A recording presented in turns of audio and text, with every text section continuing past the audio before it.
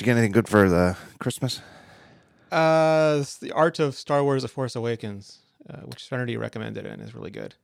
What was it? What's that? Is that a That's a coffee book that table shows book? all the design process. Yeah, that shows the design process they went through, which I always find fascinating.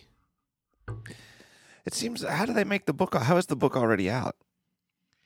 Well, they showed stuff that they've been working on for years and years, like early concepts for the movies and designs they did, and things that changed an awful lot, and stuff that that Abrams would come back and forth while he was working on Star Trek to kibitz about. Kibitz? I would say kibitz. Am I wrong? Am I wrong? I'm wrong. I don't know. I've probably got a little bit of Yiddish in mine. So, like, what changed? I don't want to go off Star Wars. I've only just started it because I've gotten so not used to looking at physical media anymore that it's a slow reading process for me. But a lot of the early designs were just very different, and just from the way they look and some of the character ideas that they had. I always get the feeling that Abrams writes by the seat of his pants, which is not my favorite characteristic of his. Yeah, I mean, I definitely. I keep saying I don't want to go all Star Wars on this. I do think I mean, that's his reputation. I mean, I don't know him personally, but I mean, it's certainly his reputation, and it's like, as one of my friends put it, that he inevitably heads into every movie, like, production starts with the story 85% written, which it's just, that's his style, and I don't know that it's ever going to change. And you get wonderful set pieces, and sometimes the story takes a backseat to them. I did like the Force Awakens, though. I don't want to leave people without the. I mean, I've seen it 4 times. I love the damn thing. Would you have gone seen it 4 times anyway? I mean, you really like it that much? I've seen it twice. I can't watch the prequels again. I have an inability to. I can watch movies a lot, and I can't watch the prequels or Man of Steel. Movies like that, I just can't watch again. So this, to me, it has to be a good Star Wars for me to watch it repeatedly. Man of Steel. I don't understand how that movie. I don't understand how that movie got made. They don't have a Kevin Feige who just oversees DC's properties, and no one gives a shit. Right. It's like you somehow run that up the chain at Warner Brothers, which is like where it ultimately falls, right? Act 3, he's going to heat vision a bunch of Kryptonian babies. Okay, go for it. I mean, it's not a terrible movie, but it's not Superman. You know what I mean? Yes. And the whole idea of shooting it with that incredibly weird color palette is so bizarre to me. I don't understand. And now they have Superman versus Batman, which might be a good movie, but it's as dark and dreary as the Suicide Squad. So I don't know how you have Joker in a world where Superman might as well be the Joker. It's a very odd juxtaposition. Yeah, I mean, and there were definitely some good moments in the movie, but it's I don't know. Anyway, Force Awakens, I liked it a lot. I have some complaints. I don't love it. But and again, I don't think that this is no spoiler. Yeah, again, you leave your ears open if you haven't seen it yet, but you should definitely go see it before you listen to the next episode of the talk show. I feel like with this one, with, for example, like with Spectre, I'll be very, very cognizant of spoilers because I don't know that everybody goes to see it right away. I feel like with Star Wars, you're sort of under an obligation where if you haven't seen it by, say, the end of the calendar year, then it's on you if you're talking about spoilers. I will just say, and I should say that this was a Star Wars movie to me, and the other ones weren't. So this to me is like the first real Star Wars movie we've had in almost 40 years. Yeah, definitely. It felt like it. Well, I don't know. I'm not a prequel hater. But the only one I rewatched coming up to this was because I watched them all a lot with my son when he was younger. So I've seen the prequels a ton of times just because he liked all of the Star Wars movies. And I didn't hate any of them, even the Phantom Menace. I didn't hate. I mean, obviously I had a lot of complaints with it, but I didn't hate it, and there were redeemable moments in all of them, or enjoyable moments in all of them. But the one that I definitely thought I liked the best was Revenge of the Sith, and so I rewatched that one before watching the despecialized editions of the original trilogy before seeing this, and even that one was it gets worse as time goes on. Like my pet theory is that the prequels and the special edition are George Lucas's punishment to us for liking Star Wars more than him. I'm so baffled that those movies came. That's one of the things, and I know I've said this before, but it's like I feel like the prequels, as they are, without changing one thing about them, make sense in a universe where George Lucas didn't control Star Wars or had sold control of Star Wars in the early 90s. Guys at DC Comics. And and something like that happened, like DC, Warner Brothers and DC Comics, or some idiots at Fox did this, and it's like, oh, what a crying shame, what they've done. It's baffling that he had complete authorial control over the whole thing, and that the guy who came up with, and deservedly so, gets all the credit in the world for the original trilogy. That that it was him who did this, and and that there's no indication that he was ever, suffered any kind of severe head injury or. He wanted to do his experimental films, and I think he kind of thinks we didn't let him. That because of Star Wars, he wasn't allowed to make the experimental films he really wanted to make.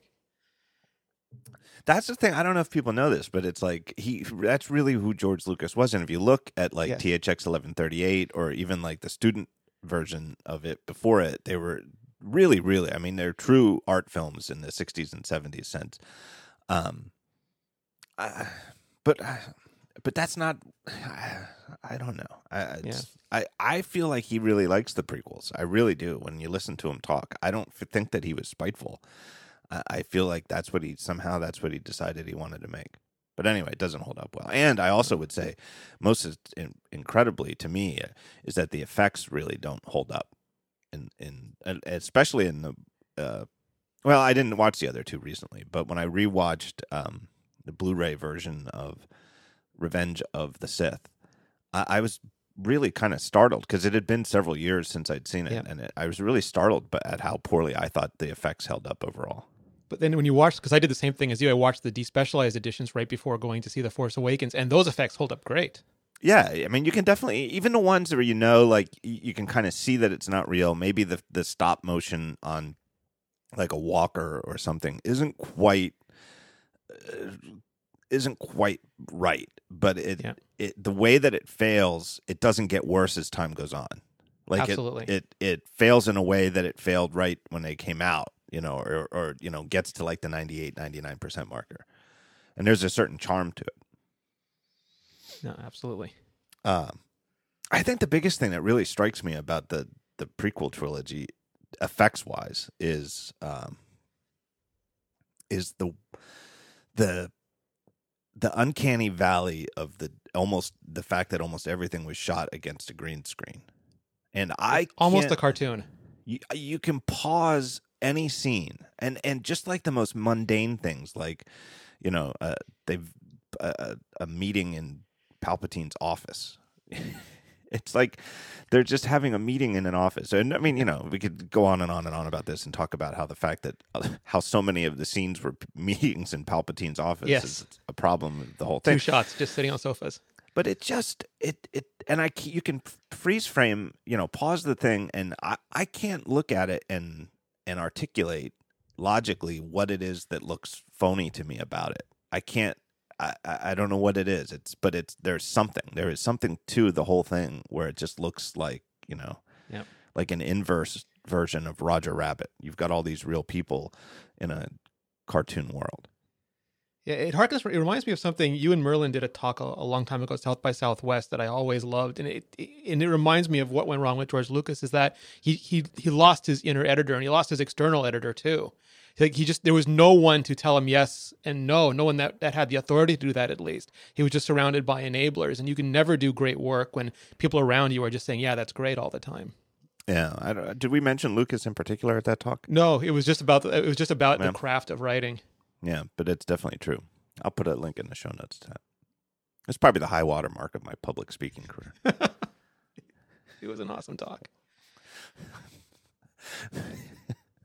It was. I think I've said this before too. Like Merlin and I had this talk planned, and we had met the day before in his hotel room down in Austin, and we had a whole talk planned. And then we were going on in the afternoon the next day, and in the morning we met again to go over it.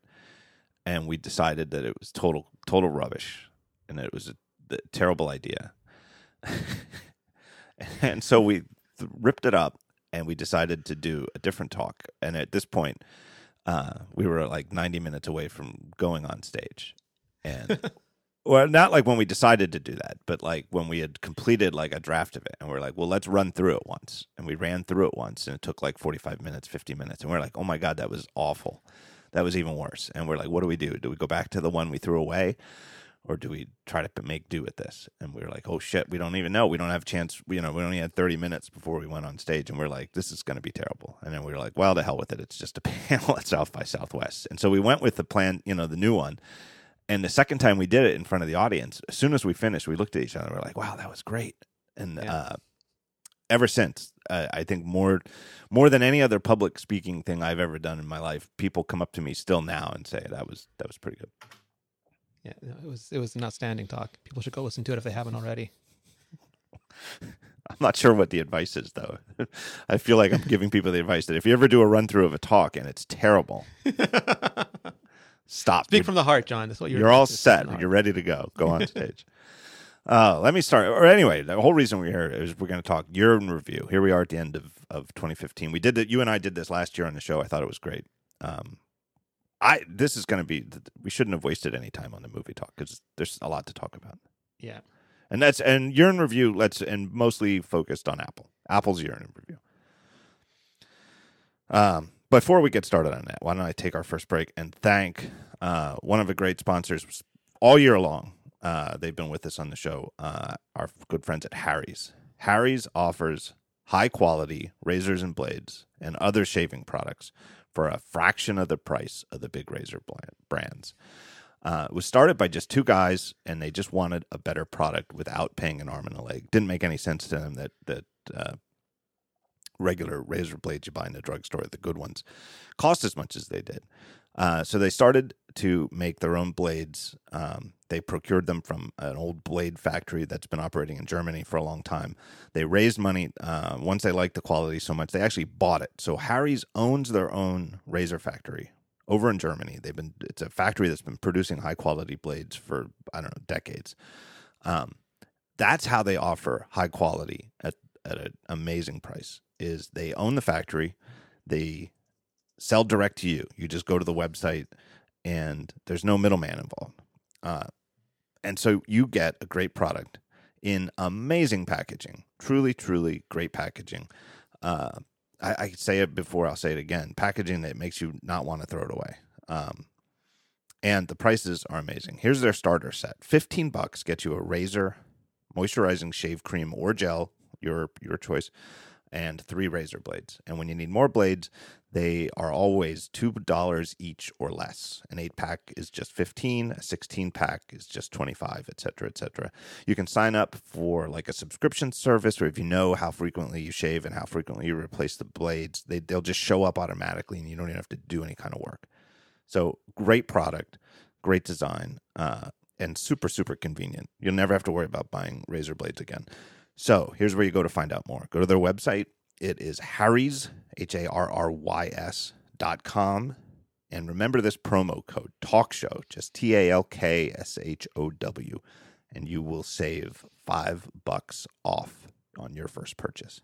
TALKSHOW. So where do we start? I say we go, what do you say, chronological, right? Yeah, absolutely. And I think like the big thing this year is that for a couple of years, since 2012 at least, Apple hadn't had a spring event. So it was almost 6 months and no news up until WWDC. And this year changed all that again. Yeah, it's like you can't please people because in those years when they moved the iPad in like 2010, 11, and I think even 12. Yep. Yeah. New iPads came out in the early part of the year, spring, late winter, whatever you want to call it. And then when they stopped that, like you said, we more or less started going like until WWDC before we heard from them. And people would complain, what the hell are they doing? You know, they've lost it. They don't do anything anymore. Apple's not innovating. Right. And now when they do, it's, they've lost focus. Yeah, they've lost focus. That's exactly it. Right. They're done. The two things that were interesting to me at the beginning of the year was, at the very beginning at least, was conjecture over Project Titan, which had just broken at the end of the previous year, and yours and a few other people talking about the price of the gold watch, because we had no idea back then what it was going to be. Yeah, so like a year ago, that's really, we knew that the watch was coming. We knew they were going to have a gold one. Nobody knew what it was going to cost. And Titan, I don't. It's anything different today than a year ago regarding. That's the car for those of you who don't keep Apple code names, at the top of your head. I don't know that any. It's eventually it's going to not be a, secret rumor project, but I don't know that anything happened this year compared to last that makes it seem just any more internal stuff. Yeah. The gold watch was fascinating to me because this year, more than any other, it felt like Apple started segmenting their product line, and that caused an incredible amount of stress and anxiety for the community because we were used to really there being few products. Almost every one of them was for us, and now there were gold watches and one-port MacBooks and products that might be Apple products, but not ones that we would want, and that was very uncomfortable for a lot of people. I think that to me, I don't regret it because I thought it was fascinating to think about. I had a lot of fun writing about trying to guess what the watch pricing was going to be. In hindsight, though, we collectively spent way more time thinking and speculating on what the gold Apple Watch editions mean for Apple and this watch as a product before they came out than afterwards. Once they came out, it's like the gold one, the difference between our universe where the Apple Watch edition exists and the alternate universe where the gold one doesn't even exist, there's almost no differences between those two hypotheticals. They had a nice spike in sales when Apple Store Dubai opened, and that's about it. Oh, I have seen them. I saw one, I forget when. It must have been August when I was in Vegas for a few days in August, and I saw one on somebody's wrist there. And I know I've heard from readers who've seen them, here and there. But they're definitely rare enough that it's like when people do see somebody wearing one, that they think like, hey, I'll email Gruber and tell him I saw somebody wearing one. It's pretty, for obvious reasons, it's pretty rare. I mean, because they're really, really quite expensive. Yeah, for me, it was more the sign because as Apple gets complaints all the time that they never do anything different. They don't take risks. They don't experiment. They should buy this company. They should try. And these are products that do take those kinds of risks, whether the gold Apple Watch, in the long lens of history is good or not. At least they were willing to try something different. And I like when Apple does that. I would say this with the watch in hindsight. And I just, as the year petered out or played out, I guess I should say, I feel very strongly that the best Apple Watch is the Sport Edition. And I don't even mean it in the sense that you're getting the more bang for your buck. The way that sometimes when people do reviews of like a category of product and they say, here's our pick for the best, it's not necessarily that they mean it's the best given the price. Like the best car might be the Honda Accord, somebody would say, but they're not trying to say that it's literally a better car than $110,000 top of the line Mercedes S-Class. They're saying that I'm saying flat out that I think the Apple Watch Sport Edition is the best version of the watch, period. Like, full stop. Don't worry about the fact that it costs less than the other ones. Yeah, I mean, it's got a wide variety of looks. It's got the silver, the black, the rose gold, the gold. It's super light. It's got probably the best Taptic engine of any of the watches. There's a lot to recommend it. It's the Taptic engine that to me makes me say that, because on mine, the one that I personally own is the black stainless steel one. The Taptic engine was never that great to start with. Wasn't broken. I wouldn't call it broken. It just didn't feel great. And it certainly didn't feel like the demo ones that Apple had, which were like the platonic ideal of what this was supposed to feel like. And quite frankly, just didn't feel as good to me as the sport one that I have. I've got a review unit sport watch here. My son has a sport edition. The Taptic engine just doesn't feel as good. And the other factor is that as the years gone on, the Taptic engine in my black stainless one has gotten worse. It's just somehow, it's not weaker, but it's like looser somehow. It's very hard to describe. I just feel very strongly that the Sport one is a superior product. Yeah, my black stainless steel is the same. I think we got ours at the same time. Yeah, I got mine. Yeah, the black stainless steel that I have is the same. And I don't know if that's because it's early on, and there were some rumors that they shipped later because there was trouble with one of the Taptic engine suppliers, and they had to ditch a bunch of the engines, and that's pushed a lot of the delivery dates out. But the stainless steel watch I got with the Hermes strap later on has a much better Taptic engine, so hopefully they figured that part out. Yeah, so that's interesting to me. So you got my personal Apple Watch is one that I ordered on the first day you could order, which was I think April 10th, and I got it, at some point in mid-May. That's interesting that you got the Hermes one, which is a stainless steel Apple Watch. Even after all this time, I still want to call it Apple Watch Steel just when talking about it, just to be clear, likewise. As opposed to Apple Watch as a generic platform, which is, anyway, that's, maybe this year they'll fix it.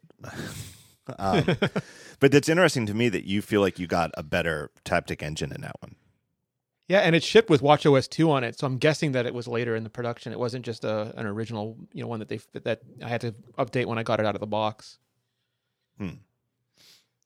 So that's, to me, is one, and interesting to me. That's just the only thing I don't like about the Sport one is I do wish that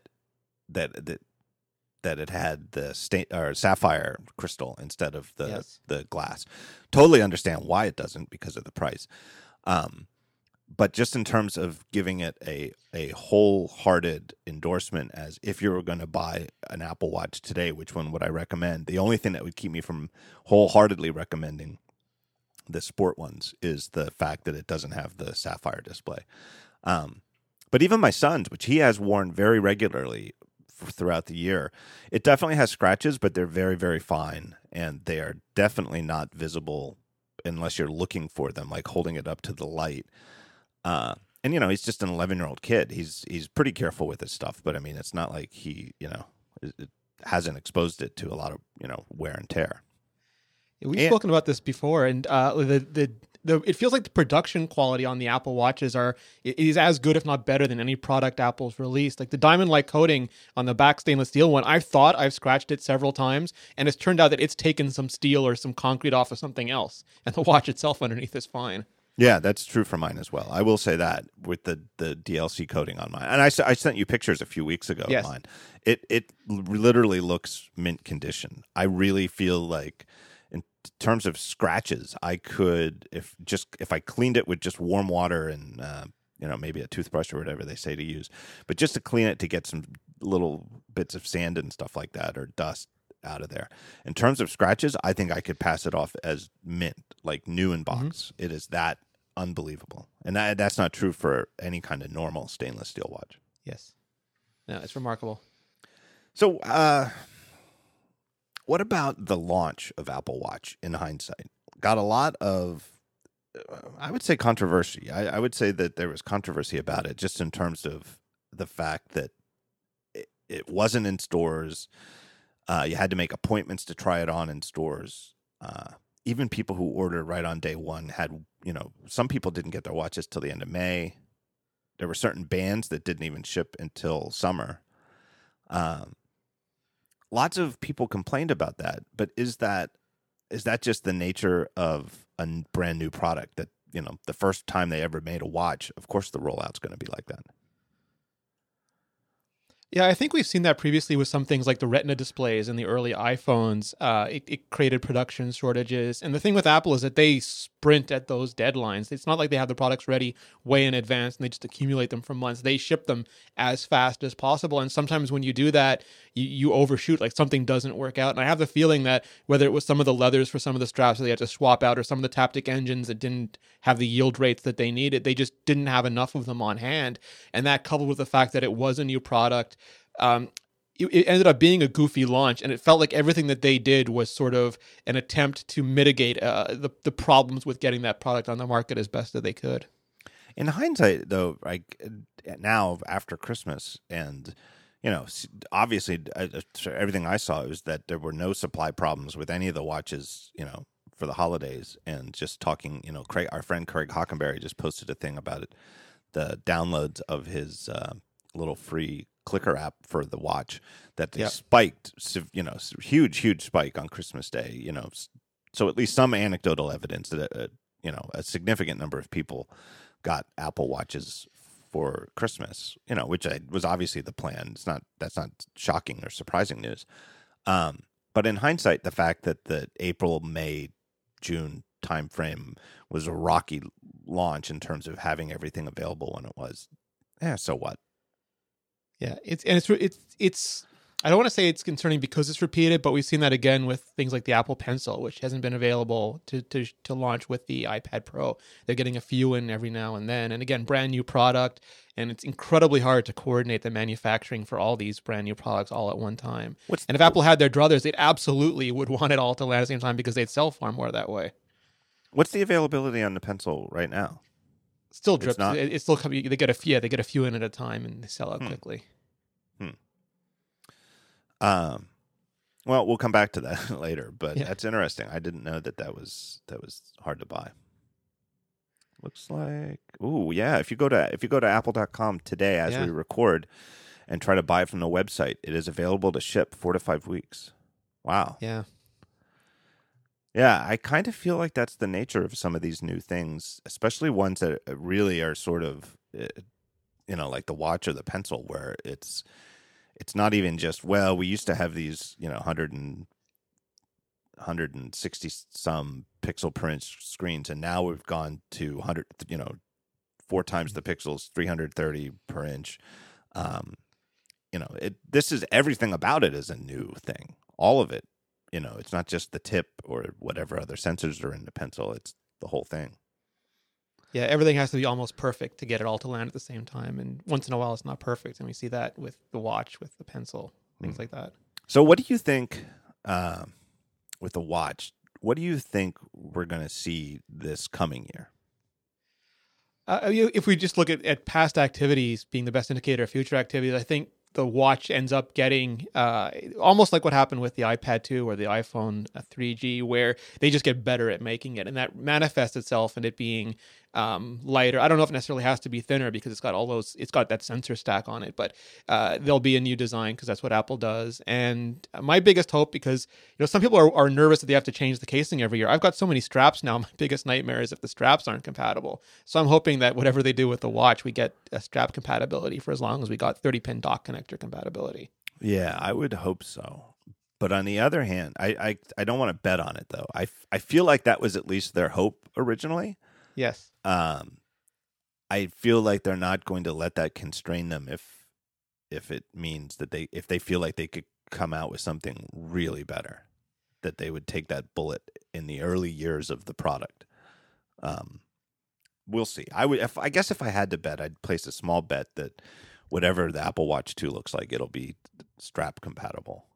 Yeah, there's some obvious gaps. Like the first iPhone didn't have GPS. The first Apple Watch didn't have discrete GPS. It doesn't have discrete radio technology in it either. Like you can't just go on LTE or Wi-Fi. You can go on Wi-Fi by itself, but it's not full on Wi-Fi. So there's things like that once the thermal and the power constraints go down low enough or they optimize well enough that they'll be able to build in. Yeah, I don't know if we're there yet, though. I feel like it's not going to be I feel like we're not set for a radical upgrade. Well, they're trying. I was at a Starbucks and I had my Apple Watch on, and the guy goes, "Oh wait, I have the Samsung watch, and it's got 3G." And he ran into the back and he ran out with it, and it was the size of a small phone. Yeah, on his wrist. And the other one that had 3G didn't end up being able to ship it. I forget which one that was, but it was a recent watch that was going to come out. It was LG. LG's, yeah, right. Or Bane. Yeah, they couldn't ship it because this stuff is really hard. Yeah, I can't imagine that they're going to have independent 3G yet.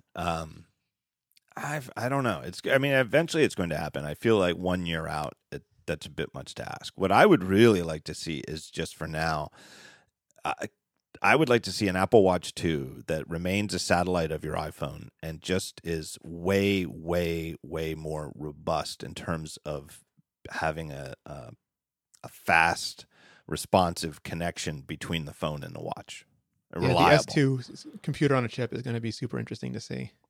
Yeah, and I feel like that's the area where they are most likely. And again, this is just looking at the last, the 8 years of Apple, the post iPhone Apple. The thing that they have most consistently been able to do in terms of year over year improvement, just give them 12 months and see what they come up with, is improve those the CPUs and chipsets inside these devices.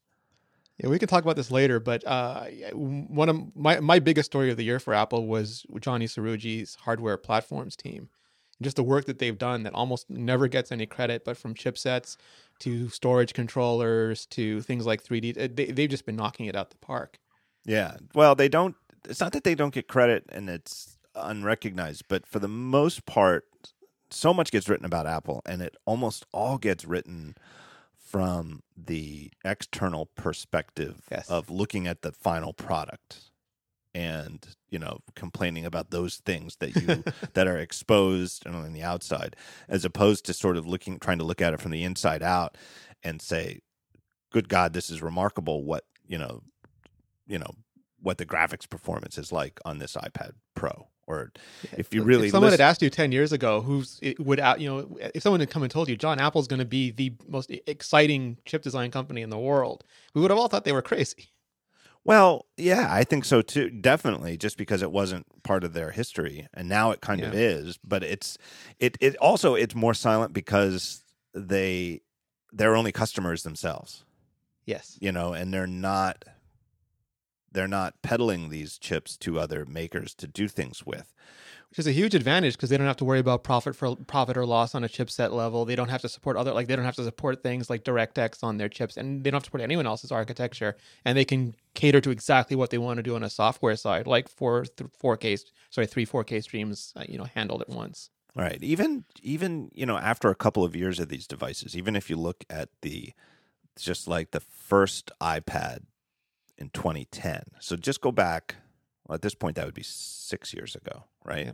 Because we got to kind of start thinking about. I was going to say 5, just did 2015 minus 2010, but it's 5.5. Yeah. Yeah. Well, 5 and 10 12. 3/4. Yeah. Just go back to that first iPad, and I remember, being very impressed by how smooth the whole thing was, and just scrolling when I first got my hands on it.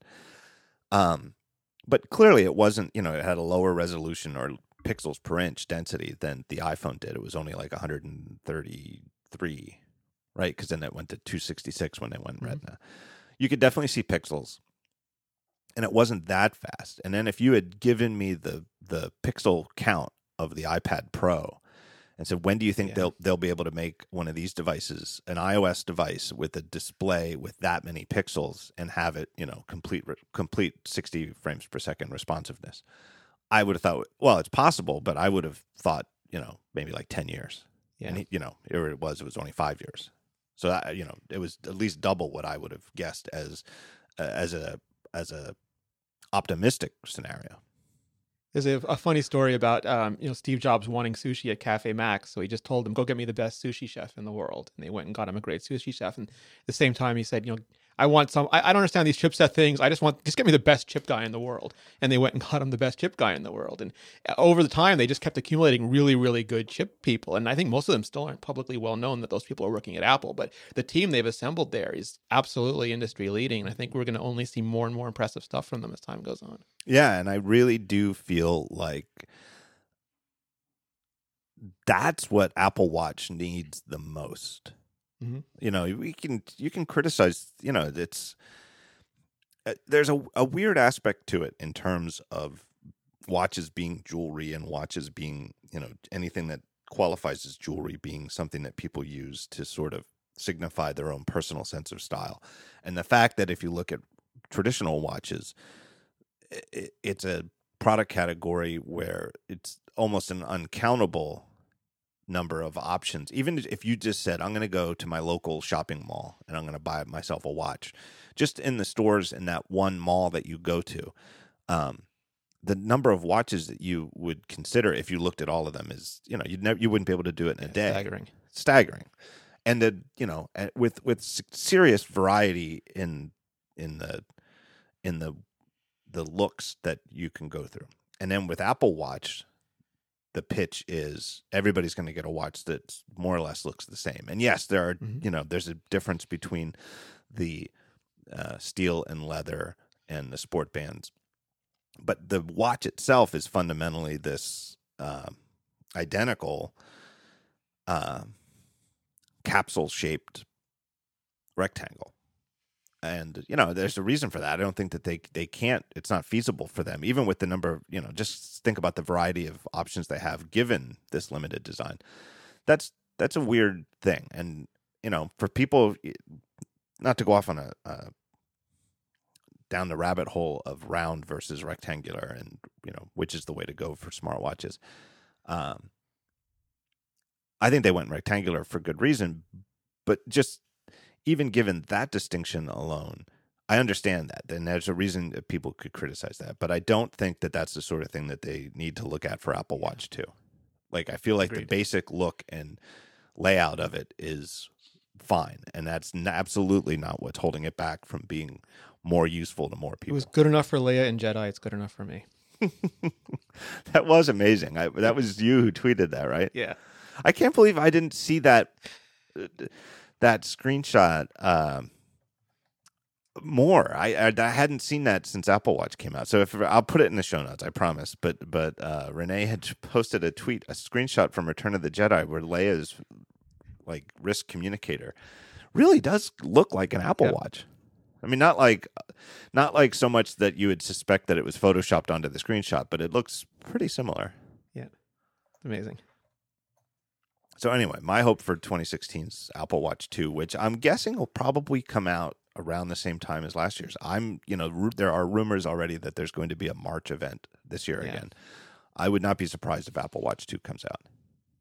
My guess is Apple Watch 2 will look very much like Apple Watch 1, case compatible, and that all of the improvements will be pretty much from Johnny Cerrugi's team, I think. And of course, obviously, software. Apple Watch 3 to Apple Watch OS 3 to Watch OS 3. Watch OS 3 to take advantage of them. I agree, and I think that the mistake that we often make in technology is people say, "I don't want to buy a new Apple Watch again. I just bought one last year." But Apple's never targeted year over year. I mean, they're happy if you want to upgrade year over year, and there's some subscription things they're doing now that is more geared towards that. But traditionally, the second version is not meant for the people who have the first version, but for people who didn't, for whatever reason, buy the first version. And there's a lot of people who don't have Apple Watches, and those are the ones that they're going to gun for with the second. Right, and the criticism from people who bought Apple Watch 1 is inevitable, and it will be vociferous. But if you think about it from Apple's perspective, and sometimes I think when I think about it from Apple's perspective angle on an explanation for why they're doing this, people get angry, but they're still not being logical. Like, what else is Apple to do? Are they, the only two options they would have had would have been not to release the Watch 1 last year at all, because there's a new one. They knew that the 2 was coming out in 2016. Which is true every year. Yeah, if you get locked into that type of thinking, they would not release anything. It would turn into Willy Wonka's chocolate factory that's closed and doesn't release anything, which might be good for the privately held Wonka chocolate company, but is not good at all for the publicly held Apple Incorporated. And then what would be the other thing to do? To not release Apple Watch 2, which they could do this year, but just to make Apple Watch 1 users happy? Well, that's suicide in the tech world. You can't just sell an old thing so you don't annoy the people who had it. I mean, I think Steve Jobs said it about as well as anybody could, not really with a year-over-year upgrade, but when back in 2007, when the price dropped of the iPhone 2 or 3 months after it first came out, it was like, hey, this is technology. It moves fast. We're trying to make this as fast as possible and sell it at the best price we can as fast as we can, and we can't worry about breaking eggs along the way. No, and for the thing, people do get angry, but for me, the explaining at least the best as we can what Apple is thinking, at least it lets people hate Apple intelligently. Instead of hating them for superficial reactionary reasons, they can listen to the explanation, understand the point of view, and then hate them for good reason. It does. It is. I heard a lot of people say it. I mean, I bought I bought my stainless steel Apple Watch with my eyes wide open, knowing Yes. That it's probably only going to be good for a year. And I'm an idiot. I just throw money away on all sorts of Apple stuff. I think the people who are sensible about it, and lots of people I heard from said, I'm willing to wait a year to get my first Apple Watch. Very sensible take. It will, and if that's the type of personality you have, I think you're going to be very satisfied with that patience. Or people who are maybe slightly less patient, or maybe had more money willing to throw away. People who said, I'm going to get one, but I'm going to get the sport model because I bet I'm going to want to get a new one the next year. All very predictable. Well, some people never want the Rev A board, and some people always want to be on the ground floor of a new technology. And there's different kinds of personalities. Not everyone's the same, and you can sort of pick the one that you want, and it's up to you to make an informed, rational adult decision. Yeah. All right. One last prediction on the Apple Watch. Do you agree that it'll probably be announced in March? Yeah, I think this year's March event will pretty closely mirror last year's. Do you think that it will be more like the Apple or the iPhone 3G or the 3GS? See, that's interesting because the 3G famously, Apple didn't count it as a full version. It was a 1 comma product. It wasn't the 2 comma product. That was the 3GS. So it was basically what the iPhone was meant to be from an internal, at least tracking perspective, where I think Apple Watch hardware, to your point, will be similar. I don't know what they're going to designate it, but I think I'm in agreement with you on that. That it's going to be more of a rounding out the way watchOS 2 was than another leap forward. So which one do you think it's going to be more like? I think it'll be more like the 3G. And, keeping in mind that Apple often has a conservative version of a product and a very aspirational version of a product, and they have to figure out which one they can reliably deliver any year. I think they absolutely have both ready. But I think based on the Apple Watch this year, I think we'll get more like the 3G version. I wonder. I was kind of thinking maybe it would be more like a 3GS. Like maybe more like, to compare them, more like the original iPhone didn't exist, that we started with the 3G and we're going to the 3GS. In other words, it'll look the iPad a lot. 2 is a better version, a better comparison. Not because it's thinner. I agree with you. I think it's the inverse because the iPhone 3G got a better radio, but not a better processor. And I think the Apple Watch 2 is going to get the better processor, not necessarily the radios. Right. That's what I'm thinking. I'm thinking better processor and, probably not better radios. Well, we'll see. I don't know. Maybe a mixture of the two. And maybe you're right that the iPad 2 is maybe the better example. Although the iPad 2 is really largely about making the thing thinner. And I don't think we're going to see. I don't think we're going to see that with the watch. I don't think we're going to see a thinner version. I don't think we need to.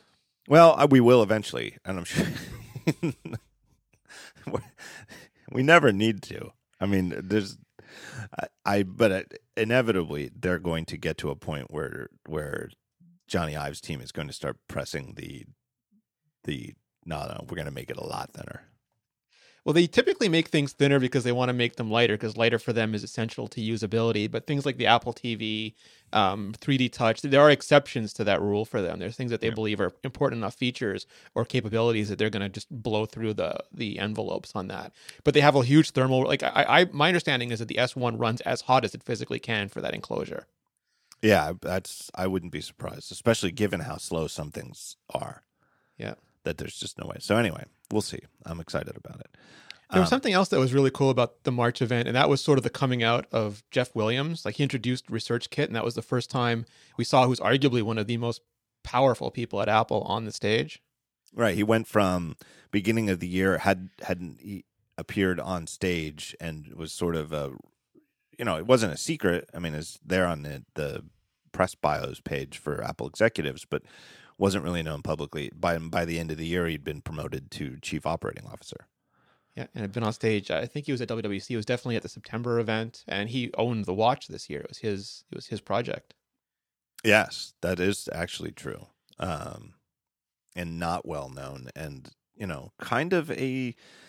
I thought about this. I didn't write much about it, but I thought about it when they made the announcement a week or two ago about the executive, not really changes. It's more or less promotions. And like you wrote, in your piece at iMore, sort of making official changes that have been made internally for a while. Like Johnny Cerrugi's stature within the company was SVP level in terms of, you know, the respect that he has and the understanding of how important it is. It just wasn't reflected in his official You do the title. job before you get the title at Apple. Right. And I was thinking about it with Jeff Williams, and clearly part of the gravity of being named COO of Apple is that in the modern era, which again I always say is post Next reunification, there's only ever been one other COO, and that was Tim Cook, and we see, you know, what that meant for him, and you know, it clearly meant that he was number 2 and in line to take over as CEO if anything happened to the CEO. And I think, you know, it's hard not to think the same with Jeff Williams.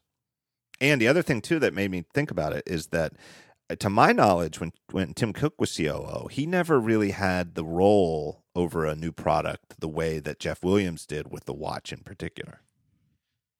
Yeah, it was a different, like the iPhone was the clear example of the big new product category, and that Scott Forstall basically owned. I mean, Steve Jobs owned everything, but Scott Forstall was the closest to not being Steve Jobs and owning a product. And there's no sort of Scott Forstall. That's all been unified now, and they do have, you know, Kevin Lynch, but he's doing just the software. And I think a brand new product, it needs somebody to sort of incubate it and take care of it as a specific new product before it can get reintegrated into the existing structure in Apple that ships iPhones and iPads every year. Yeah, and I think that the operational angle on that is, and again, it's I don't have the numbers off the top of my head, but I think, I mean, the number of iPhones they sold in 2007 was maybe, I don't know, just a few million. It was in the millions, yeah. Of that first one until, you know, the one with the metal casing was really, really small in the millions. And I think they got to 10 million by the end of 2008, which would be a full year of selling the original iPhone and then 6 or 7 months of selling the 3G. But it was really when they hit subsidies that it took off. Yeah, and it's really with the 3G where production really ramped up. Yeah. And for all of our, like, we just mentioned it earlier in the show, all of the bitching and moaning about the early production delays on the Apple Watch in April and May, here we are just, you know, 9 months later, and we've gone through a Christmas where there were no supply problems, and they've sold way more Apple Watches. When we don't know exactly what, because they're not breaking them out, but it's clear that they've sold way more Apple Watches in this first year than they did iPhones in its first year. And it's just, and they were able to do it internationally, which the original iPhone wasn't. It was available in one country and then maybe 3 or 4 countries for most of that year. Yeah, that's also very true. Yeah. And it's, again, and I'm not saying that, I don't bring this up to posit that the Apple Watch is on pace to be more popular than the iPhone. I think it's clearly just because Apple as a company and its products, it is, you know, it's more of a cultural phenomenon, and it can make a new product known to people in a way that it couldn't before. And they've broadened their base of people who consider themselves Apple customers. And the iPod, it took a while for the iPod to ramp up till after it became available on Windows. It took a while for the iPhone to ramp up. The iPad ramped up incredibly quickly, but then it also sloped down fast too. And it feels like, you know, you're on a highway that has a speed limit, and regardless of how fast you accelerate, there's still that speed limit. So you can have initial bursts, or you could have a slow acceleration, but all the products sort of get there in the end. I also think that with the iPad, which I think sold somewhere between like 10 and 15 million in its first year. Don't quote me on that, but I'm pretty sure that's ballpark about right. I remember being on a TV show, Clayton Morris's show, with people guessing at first year sales, and it was like me and Andy and Atco, and I think Jason Snell. I forget who else was on, but my guess, Jason was on remotely, and my guess was way higher than everybody else's, and I was still a little low of what actually turned out. But even then, I feel like making that original iPad wasn't anywhere near as much of a stretch operationally, because they had 3 years under their belt of making iPhones, and the technology was fundamentally the same, except this was bigger. And so it, in some ways, that makes it easier. Whereas with the watch, here they are taking these iPhone style chips and display technology and et cetera, and making a really, really small thing with incredibly tight tolerance for so many of these things physically, that it was harder. Yeah, I feel like iPad ran, it even ran what was called iPhone OS at the time, where with Watch OS they created that separate interface layer for like the clock faces and for carousel and for some other things. Right. The other big difference, I think, is that there was also 10 years of phones before the iPhone and 10 years of tablets before the iPad, so they sort of knew what the problems were that they wanted to fix, where with the Apple Watch, they entered the product category very quickly, and there isn't as much evidence as what... They don't have as much information about what that product needs to be. They're sort of part of the experiment for the first time. Yeah. All right, let's take a break. I'll thank another sponsor, and then we'll go... next up is WWDC, right? Yeah. All right. Well, our next sponsor is our good friends at Automatic. What is it? Automatic is a connected car adapter. I like to call it a dingus. It's a dingus, and it plugs into your car's diagnostic port. All these cars have the exact same port. Every car manufactured since 1996 has one of these ports. It's this thing that when you take your car into the dealer or your local auto shop, they just plug a thing into the same port, and it tells them all this diagnostic information about your car. If you have like a warning light come on, or hey, go, you need to go get your oil changed, and it says like go get service A1 or something like that. If you have Automatic, you plug it into your car, it tells you exactly what that means. It actually decodes it and tells you, or if there's like a problem with the car, not just like regular service, but they say like, error code F2 or something like that. Automatic can tell you exactly what that means, and you'll know whether it's, hey, this is actually serious, or B, this is something you got to get looked at, but you can, finish going where you're going and not worry about it.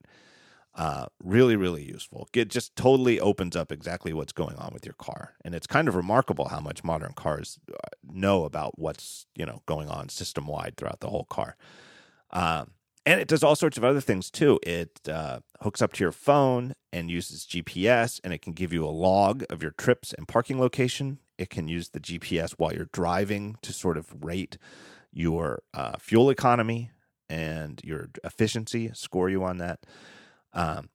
And they have a new app store for Automatic, and you go there and it lets you hook up all sorts of things. Now you do this by using your phone. You just have your phone paired with Bluetooth to the Automatic in your car, and you can hook up all sorts of cool things like IFTTT. That's if this, then that, and set up all sorts of scenarios where it says, if you get within 5 miles of your home, you could have it hook up to your Nest thermostat and have it, turn on the heat, or in the summer, turn on the air conditioning.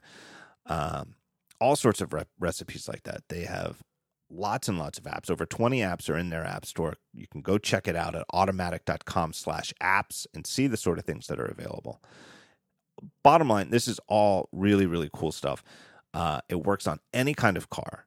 Any car made after 1996, so it's not like you need a certain brand or something like that, a certain model. Any car, you just plug this thing in, it hooks it up. Even can tell you things like where you parked your car, because it has this GPS and it can remember stuff like that. How much is it? Well, here's the thing. It is super, it's amazingly cheap. It's just $100, $99.95 normally. But they have a 20% off offer for talk show listeners. That's $20. You'll save $20 on this thing. Get it for $80 by going to automatic.com/thetalkshow. Automatic, just spelled like the dictionary word, .com/thetalkshow. It ships in 2 business days. You'll get it just 2 days from now after you listen to this show. Go order it right now. And here's the last thing I'll say. 45-day return policy with free shipping. So if you buy it, you don't feel like this thing's worth $80. You got 45 days to send it back to them, and no money's out of your wallet. My thanks to Automatic. All right, WWDC. Well, there was one thing right before WWDC that was super interesting, and that was Johnny Ive getting promoted to Chief Design Officer. Oh, that is true. New direct reports going right to Tim Cook. Yeah. Who are his new direct reports? It was Alan Dye. Yeah, and Howarth. I'm forgetting his first name. Richard Howarth, yes. And that created this whole, is Johnny Ive leaving? Is this role changing? It was, again, a lot of noise. I think over the course of the year, no one even really thinks about it anymore. No, I don't think so. And I get the feeling I don't feel like, again, would it be the biggest shock in the world if he leaves in a couple of years? I guess not. I mean, you never know, and he's obviously a very private person. You don't really know, can't, if you don't know him, how could you say? And this could then be seen in hindsight as a precursor to that. But my guess is no, because from what I do know of him and what, it's obvious is if he's obsessive about design, what else is he going to do? Like, it seems to me like what he would want to do if he could do whatever he wanted to all day, every day, is run Apple's design team. Well, we saw that in the 60 Minutes special. They showed everything from his little sketchbook where he made the watch designs to the CNC machine spitting it out behind him to his glee over the giant glass panels being installed at Campus 2. Yeah, the biggest pieces of curved glass ever made. That's pretty interesting. What a great job. Yeah, and I feel like what the promotion of Dye and Haworth really meant was that it frees him up from administrative and bureaucratic responsibilities. That there are meetings now that instead of he attending, Dye and or Haworth can attend. Yes. And just things like for people on the design team, like approving vacation schedules or whatever else, the kind of administrative stuff that somebody has to be in charge of. It's not him anymore. And that he and I think it's similar to what we'll talk about with Phil Schiller later, where it removes bottlenecks from the process of Apple as Apple scales. Yeah, I think so. And I think it lets him spend more time on what he's drawn to as opposed to what he, the paraphernalia, the miscellaneous stuff that you have to do, that's just sort of busy work. I don't know, for lack of a better term. Yeah, there's two universal truths in big business. That is, everyone wants more management and more power, and then anyone who has it wants to get rid of it. Yeah, and maybe that's exactly what this was about. And I kind of get the feeling that both Dye and Haworth are very, very trusted by Ive. Yeah. And so it's not, I don't think there's any kind of Machiavellian aspect to it where they're angling to take over. I feel like, they're at the stage in their careers where they're looking for more management and authority. And I really do think it's as simple as that he just wants to spend, he's only got, so many hours in the day, every day, and wants to spend them obsessing over design, period. And those teams are fantastic. Like the ID team and the HI teams, they said I think only 2 people have ever left ID over Johnny Ive's tenure, and those teams know what they're doing. Yeah. Well, and it's a very small team. I mean, if there is a bottleneck still within the company, that might be part of it. But I don't know that it's. I think it's clearly one of those mythical man month type things where throwing more people at it isn't going to make more better design come out. I liked in that 60 Minutes special, one of the things I really liked seeing was that they brought out the 10 prototype iPhone 6s. Yes. From every size, from 4 inches up to, I'm not quite sure what that biggest was, probably 6. But that they had 10 different iPhone 6 shapes. And I don't know that they didn't turn them on, so you couldn't see whether they were actually like electronic device, like working iPhones, or were they just things that you held in your hand. But they had all 10 of them there for them to display. I thought that was pretty cool. Yeah, and that it wasn't just about the size, but to Ive, that was part of the entire product experience of having a device of that size.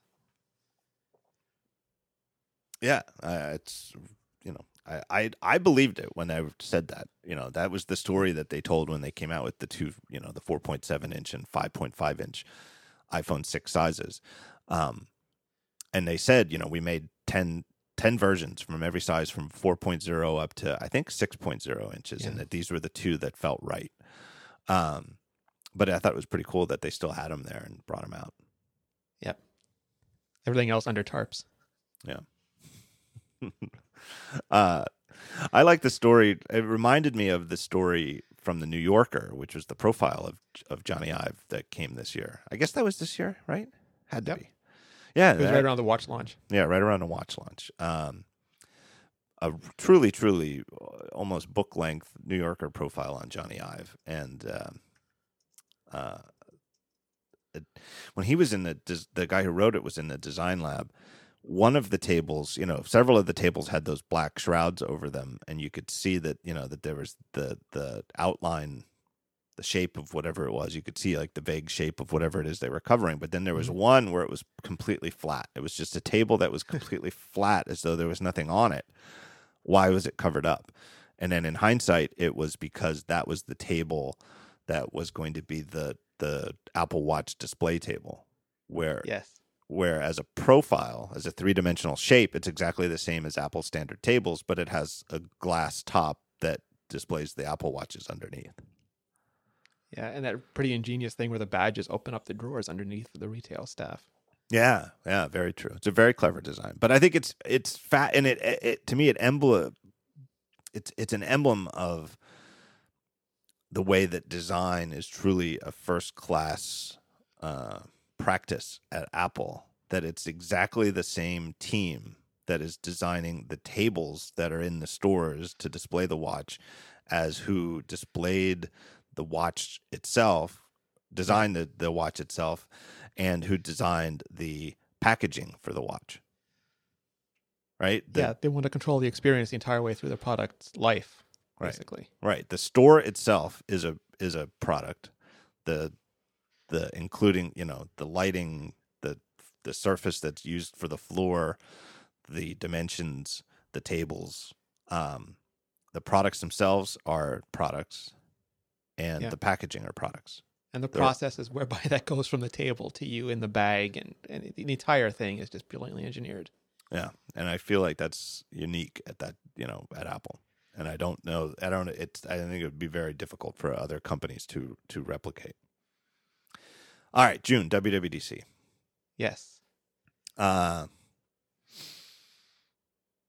would say the clunker of the bunch. I think there was a threefold announcement, fundamentally. iOS 9, macOS 10.11, macOS 10, 10.11, El Capitan, and Apple Music.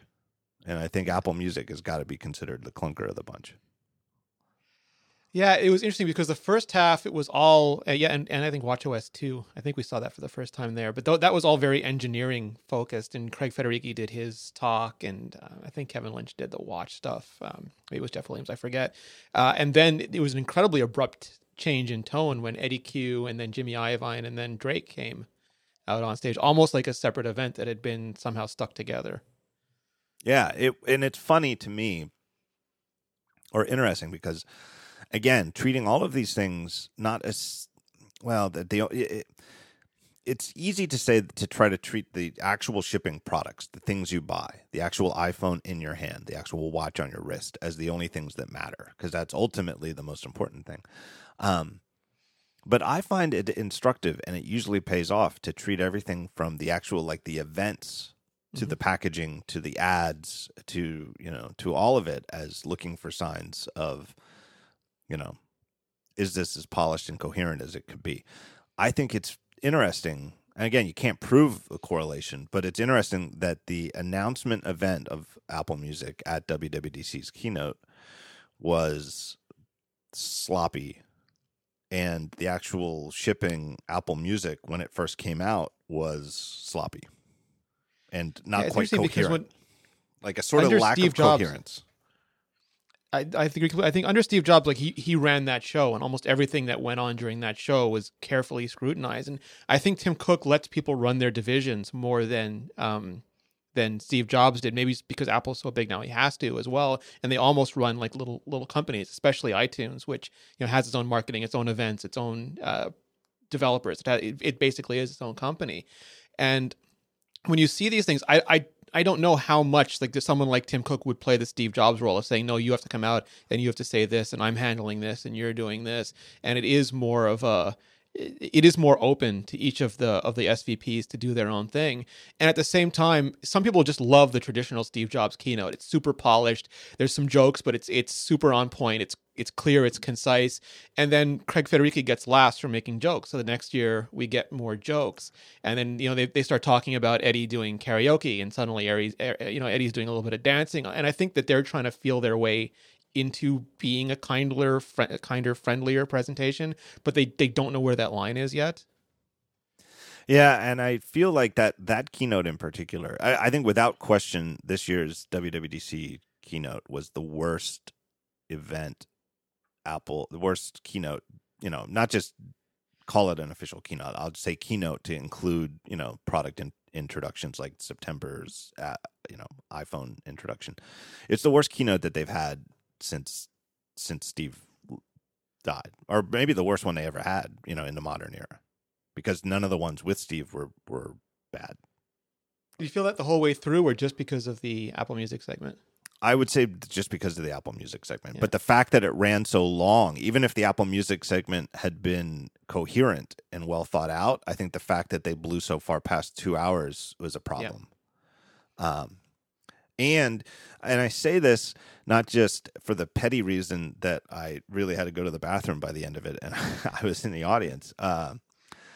And just the fact that it's a long time to just sit. I think like the unofficial rule that they should be 2 hours at the most is good, and I think it always plays out when you see other companies that have long events that go too long. When it ends, you don't want the media who are giving most people out in the world their impression of it comes not firsthand, because there's only, even at a big place like WWDC, there's only 4,000 seats, and most of them are conference attendees. You don't want the first impression to be from media people saying that was too long. But the other thing that you usually can see from other companies, and that with Steve Jobs there, never happened, is you see the internal politics playing out on stage. Yeah. The fighting over, that stage time is political capital within the company, and whether it's good for the company or not that X number of people come out and get X number of minutes for their thing, they're all fighting for it because they're fighting for their personal stature, or they're fighting for their product's stature within the company, as opposed to what is the best thing for the company as a whole. And I think Apple has, this year as well as any other year, with Apple, there are always products that in and of themselves might be worth time in a product introduction or a keynote, if there's a keynote coming up, but get cut because there are so many other things that are more worth it for them if they're only going to go for 90 minutes. Yeah, absolutely. And I believe stuff was cut from this keynote. Like, my understanding is they wanted to get it down to 2 hours, but especially the Apple Music segment, it didn't even sound like it stayed on script, which is something else that you don't see in previous keynotes. Yeah. Yeah, like Drake's like inexplicable, like, what the hell, what was that? Like, I just remember going back to my notes, and it was like, my notes are like Drake, and then it's like nothing. And some people who aren't us, who were very young and very hip, loved that Drake was on stage. But I think when you look at it overall in terms of an Apple event, it doesn't become part of the cohesive whole. Right. Usually in a good one, it doesn't matter whether the person, if it's a very, if it's some kind of famous celebrity or something like that, there still is you can see whether you agree with it or not, whether it worked for you personally, you can understand what the point was that person was supposed to get across. If you could cut it and it doesn't affect the event, you should cut it. Right. And likewise, like Tim Cook's segue into baseball, which was interesting, but like you could have cut that entire, we're going to give them all iPhone stuff and iPad stuff out of the keynote, and it would not have changed the event at all. Yeah, but I can see why they put that in, though. It was a way of emphasizing with third-party proof. That the anecdote was that I forget what team it was, if it was the Royals or who, but somebody in Major League Baseball had hit like like their 100th career home run, and it landed in their own team's bullpen where the relief pitchers warm up over the home run fence. So the relief pitchers on the team were in possession of this ball, which the player obviously wanted to have. So the relief pitchers put together a list of, here's what we want you to buy us, and we'll give you the ball. And like everything on the list was an Apple product and a 50 gallon barrel of lube. Yeah. Yeah, it was great, but at almost a 2.5 hour keynote, I think you start cutting anything you can.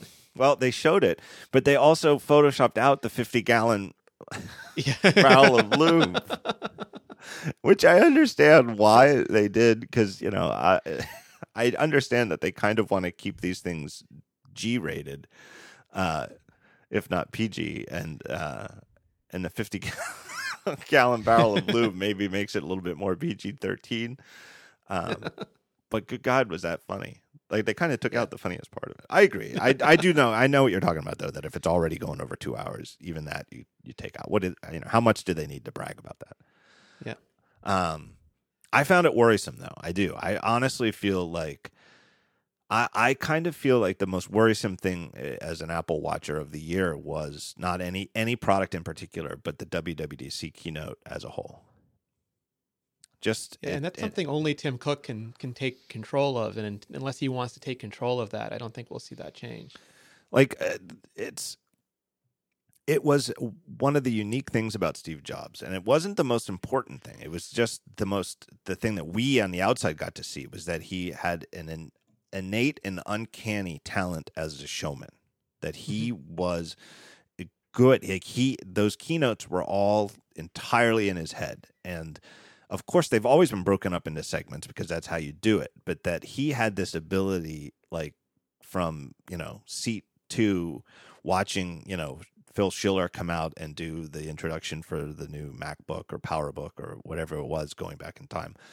And then and that he could just close his eyes and just see how this whole thing would play out and feel as a 90-minute show, and could figure out things like, you know what? Let's not introduce this at the end as one more thing. Let's move it up front and blow people away right out of the gate, and could just see how that would play, and knew which, and, some of it's arbitrary and you can quibble with it, but that he, like a film director, could just sort of feel how,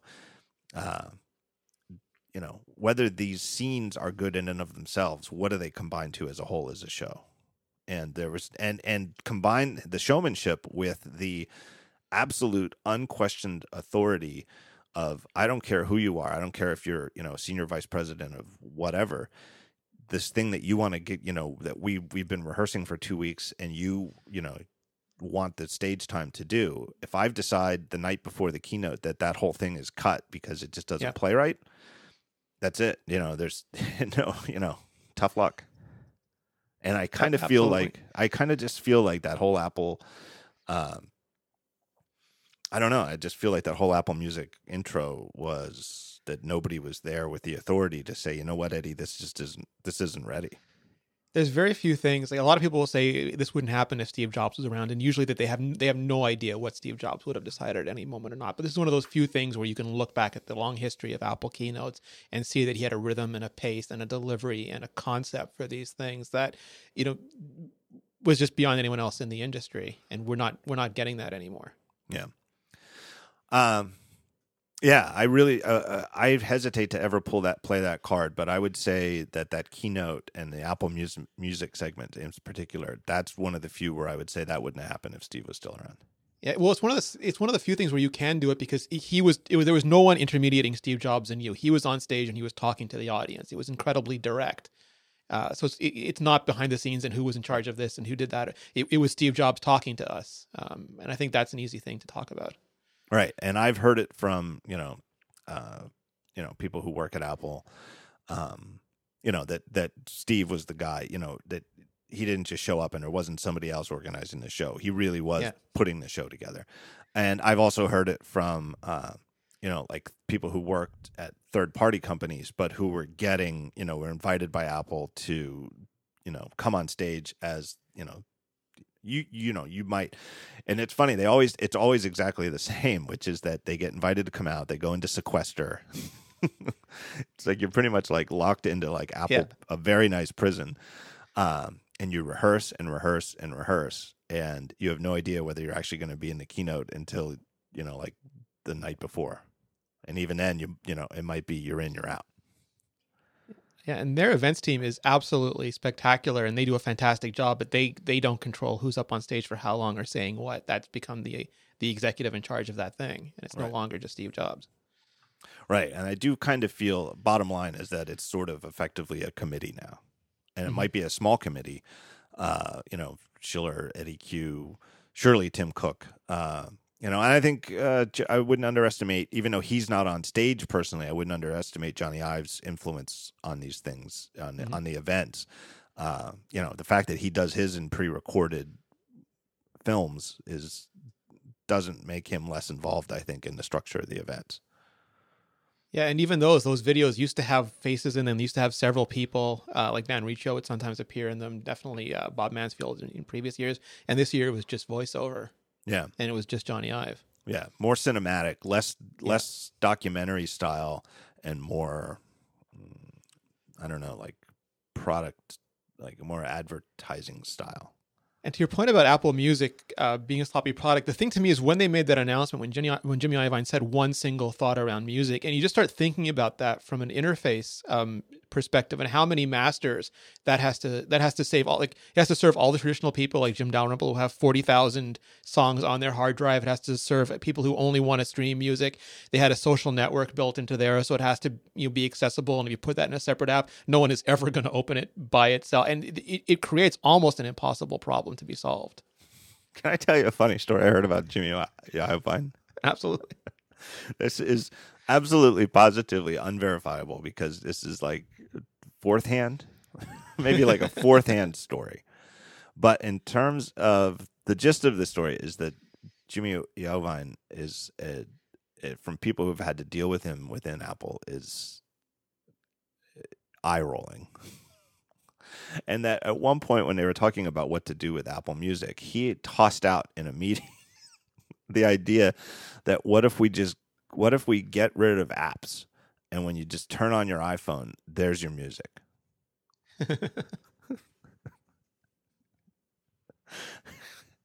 They were like, wouldn't that just be like what the iPod was? And he was like, no, it's still your phone, and you're on the, you have the internet, but you don't have to worry about apps. You just turn on your phone, and there's your music. Streaming Taylor Swift the minute you turn on your phone.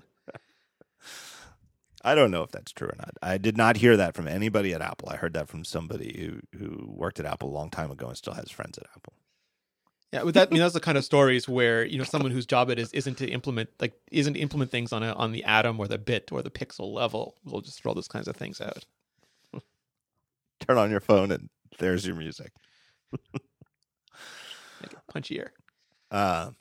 What was the event that Jimmy Iovine came out and was that the WWDC keynote? Yeah, he definitely came out during the WWDC keynote. And where he said something that seemed like a reference. What was it? He was like a reference back to like a classic Apple moment, and people applauded, but he didn't get it, and he got confused and like turned around and looked at the slide. No, I don't recall. Oh, I forget the exact details of it, but it was like, it probably wasn't one more thing, but like imagine that he was like, if he had said one more thing and everybody like kind of clapped and applauded, and he didn't even get that was something that people who followed Apple for a long time would get. And so he thought maybe something had gone wrong with the slides and a glitch was on the slide behind him. And that's why people were laughing to him inexplicably. And so he paused and like turned around and looked at the slide, but the slide was right. And then that only served to discombobulate him even further, because now he had no idea why people were laughing, and it was very, very awkward. I mean, it's always been hard to enculturate people into Apple, and it's especially hard when you're getting this many new people. But when these people come in at executive levels, it's almost impossible. So you have someone who's used to working in LA and with Hollywood and with recording studios, and you get them in a meeting with people who've been making shiny boxes all their lives. It's going to be a clash. It's from the outside, it seems like maybe Angela Arns is doing well, though. I think so. I mean, 60 Minutes was also a bit of her coming out. And I always thought, I think we talked about it last year, that because she was so vocal in her previous gig, that she would be more of a spokesperson for Apple and she would talk about retail more.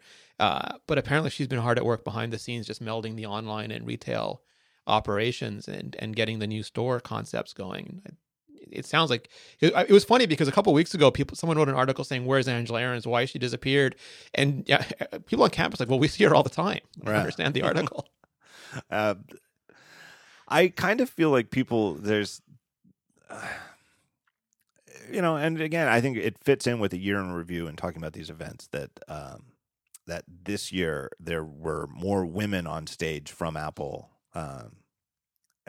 during these events than ever before. And that's a good thing, and I don't think it is purely happenstance. I think that it's something they're aware of internally. I asked Phil Schiller about it on stage on the talk show after WWDC.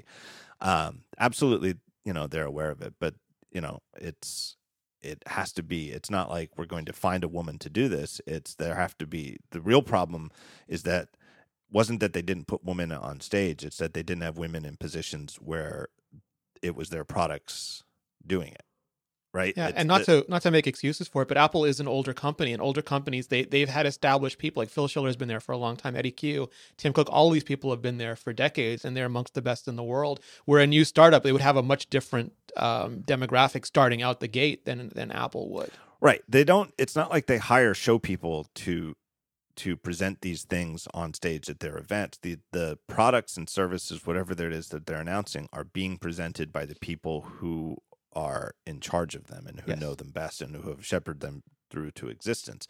And so the fact that historically women have been underrepresented on stage at Apple events doesn't mean that Apple has a problem picking who gets to go on stage in the events.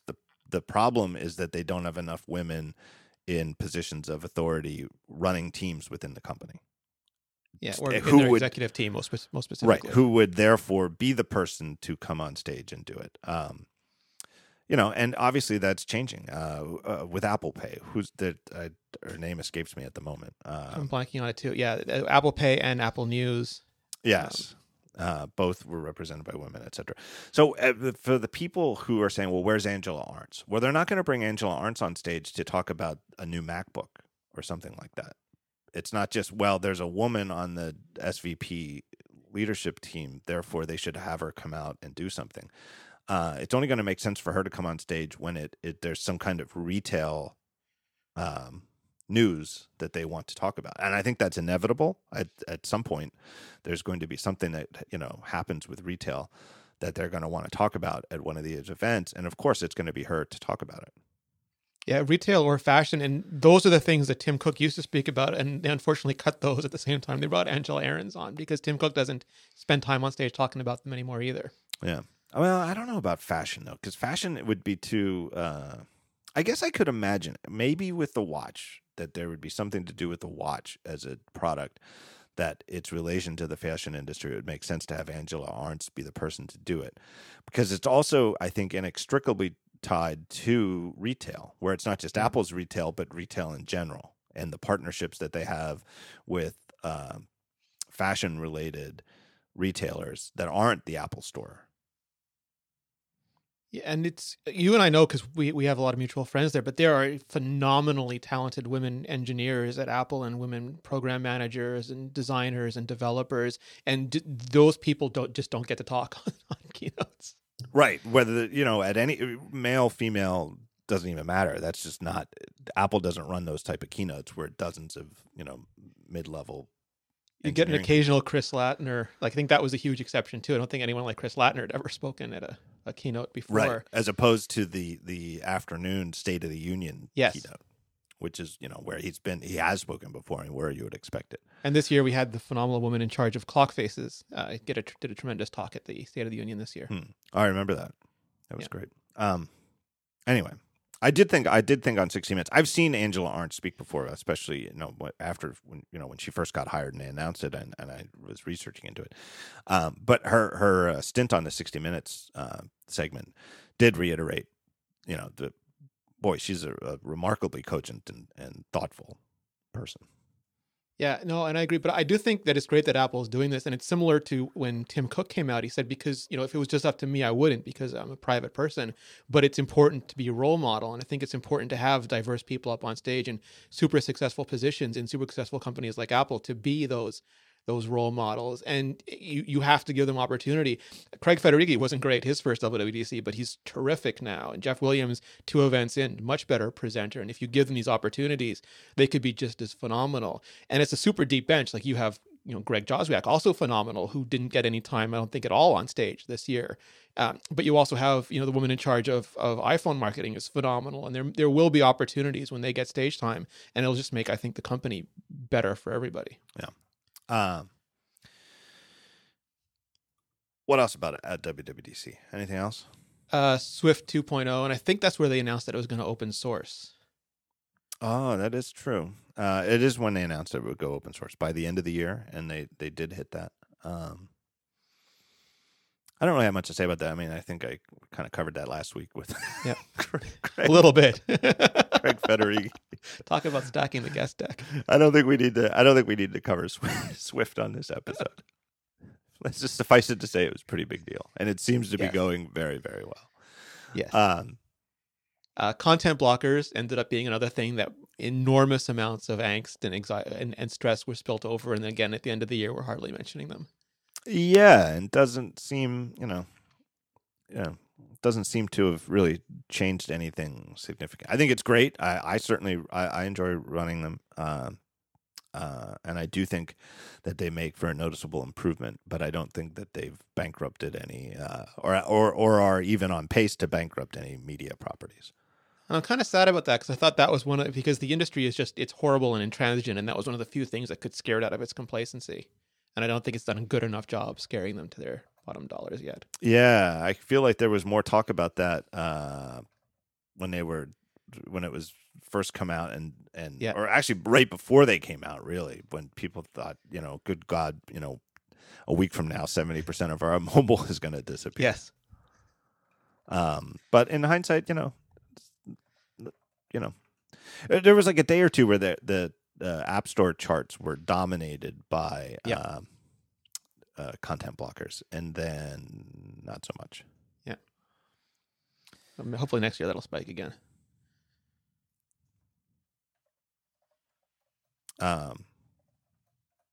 So what about the summer? Anything over the summer? I don't think so. There was some interesting stuff. Like out of nowhere, an iPod Touch 6 finally came out. A modern iPod Touch. Oh, that is true. That was like July, right? It was like the middle of July. Yeah, it didn't really do. I mean, it was exact same design. It did have a modern A7 processor, so it's 64-bit, and that was about all that came with it. There were some new iPod colors as well, but the iPod line didn't change at all. No. Do you think that this might be it for the iPod Touch? I think the pressure from the iPhones being more and more available and affordable, and the iPad Mini being as popular as it is, kind of squeezes out the iPod Touch in many ways. It's still the absolute cheapest way to get to the App Store, but I think the App Store now is a proven value, and people are willing to pay a little bit more to get into it in order to get more functionality from it. I was surprised by. I think I've seen this from a few other places too, but like when I think it was United or one of these airlines was like, we're going to buy 10,000 iPhones and give them to all of our gate agents and flight attendants and et cetera.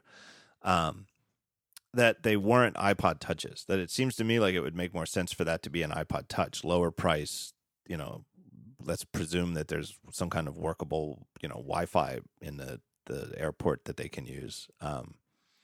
That they wouldn't need to be a full. Why would you spend the extra money, hundreds of extra dollars per unit for the phone when it doesn't really make sense for them to be phone if they're just using them for that? But that's what they're using the phone. Yeah, and it's probably a greater dynamic where you have sort of existing carrier relationships with enterprise, companies, and they're buying them in the thousands. And if people are still wondering why there's 16 gigabyte iPhones, that's one of the big reasons is institutional buyers. So it's almost like they just move from BlackBerry to iPhone or to something else.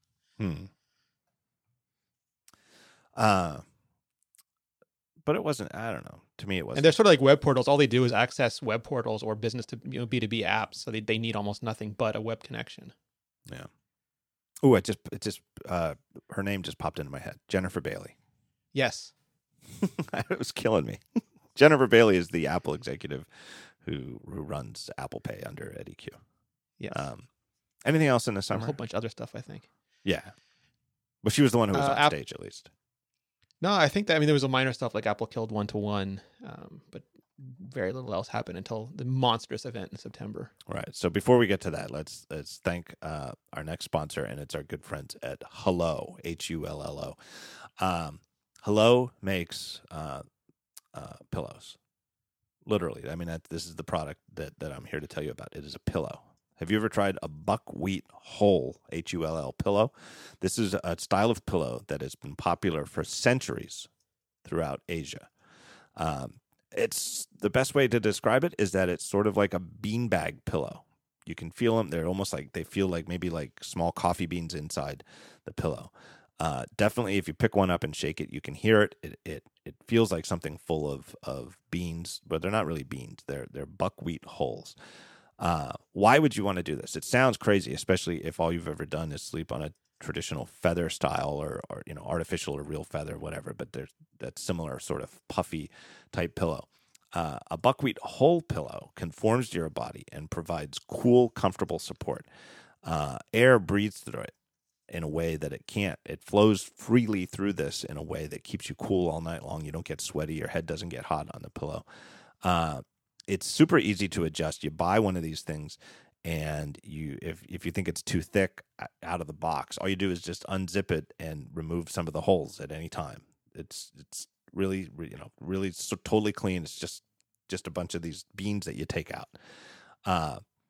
So you can adjust it at any time. Very, very easy.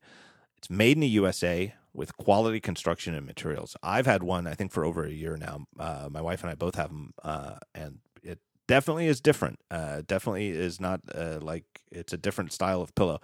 But once we got used to it, which didn't take long, it really does. I like it a lot. I really do.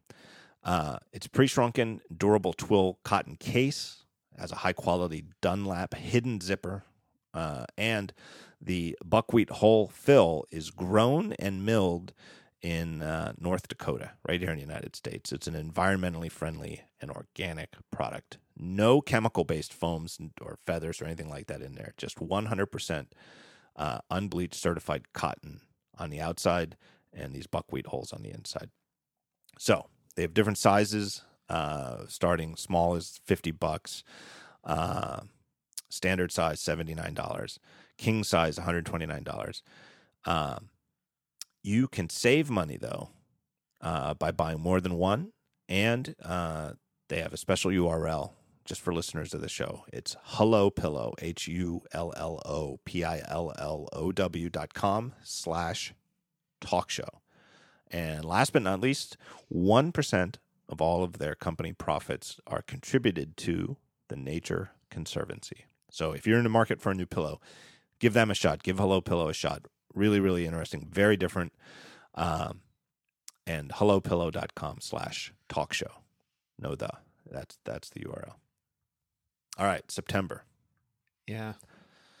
Boy, I feel like maybe we should have started with this because it's it was a big event. Well, they only did one fall event this year, so they put everything into it. Yeah. I in hindsight, I feel like that's probably smart. And I feel like the other thing too is to circle back to what I said about WWDC. I feel like they clarified the messaging and the coherency of the event significantly. I can't help but suspect that internally they recognized that the WWDC keynote was not up to their own standards, and the September event might have been even extra sharp because of it. Yeah, it was for everything that they covered, and it was so big they didn't even have time to cover OS X or the Mac. They managed to get it done in, I think, 4 well put together segments. Yeah, I mean, it's if we're gonna look back at the year, I mean, easily the biggest mistake I published on Daring Fireball was the night before the event, predicting that there's no way they're gonna have only one event for the fall. Well, they hadn't before. It had been iPhone and iPods or something else in September, and then Mac and iPad in October. Yeah, for, I think 2 years or 3 years before that. But this year they had no new Mac. They had the 4K iMac, but they sort of showed that off already with the 5K iMac the year before. Well, I think if they wanted to, they could have. I think the easiest way that they could have done it would be to hold the iPad Pro for October and have a Yes. separate event just for the iPad Pro, and then to fill out the event, demo El Capitan, and boom, there you go. There's a little smaller event in October, and it wasn't ready to ship anyway, so it wouldn't have even delayed the shipping of the iPad Pro. Although they wanted to get El Cap out earlier this year. I think it shipped on September 30th, which would have pulled it out of that event. Yeah, but it would have been fine if they would have held El Capitan. It wouldn't have, if they wanted to. I think it's just that they didn't want to. But it wasn't just my argument that I don't think they're going to have just one event. Wasn't just that they have had two events for years. It was that if they only have one event, there's no way they're going to cover all this stuff. Yeah. And some of these things are going to have to be cut. And so I was right about that some of these things would have to be cut, and they would go through the fall without even redemoing the tentpole features of El Capitan on stage. I was just wrong that they might be willing to do that. But I think that's a good release date in the sidebar of the email in the slide on the stage. Right. This is how little time El Cap got on that event. That when they announced the shipping date, it was a screenshot of, I think it was for the iPad Pro, right? Yeah, it was the mail app, and Right. you see it was a mail from Phil in the sidebar. It was like Phil. Yeah, like Phil. It was like an email from Phil Schiller to Federighi or somebody saying like. El Cap ship date will be September 30th. Top secret, don't tell anyone. And it was just in the screenshot to the mail client.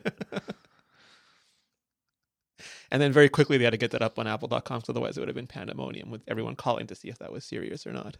Right. Was it a joke or was it not? We sat together for that one, right? It was me and you and Clayton Morris, right? Yes. I remember when that came up, and we like we were whispering with each other, like, "Was that real? Did I see that? Do you think that's what they mean?" Yeah, and it was. I mean, it started off with Jeff Williams and the watch, and it's interesting because they showed off new watch bands that Johnny Ive had shown off, I think, at a Paris fashion show earlier in the year, and then they announced Apple Watch Hermes as I guess the first real example of Apple partnering with a fashion shop outside of their own, which was super interesting to me. Yeah, I think so too. It makes me wonder about future things like the car and stuff like that. And will there be? And again, wouldn't it would be interesting, even if it wasn't like to partner with an existing car company, but again, like maybe to partner with Hermes and have like a car come out with an Hermes designed interior or something like that.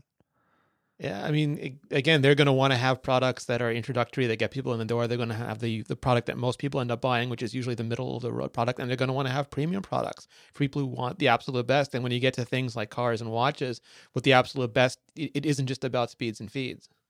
Wouldn't that be interesting? I wonder. This had never really occurred to me before, but in the way that for things like the car, they have to be thinking in the scope of a decade, right? That this thing got started at least 3, 4, 5 years ago, maybe even more, and is probably at least 3, 4, 5 years away from coming to market. That this is something that they've had to think, a decade-long window for. And in terms of what you and I talked about, earlier in the show about what was the point of the gold Apple Watch edition models and going through all this and selling these things at these high prices for something that was going to sell in such low quantities.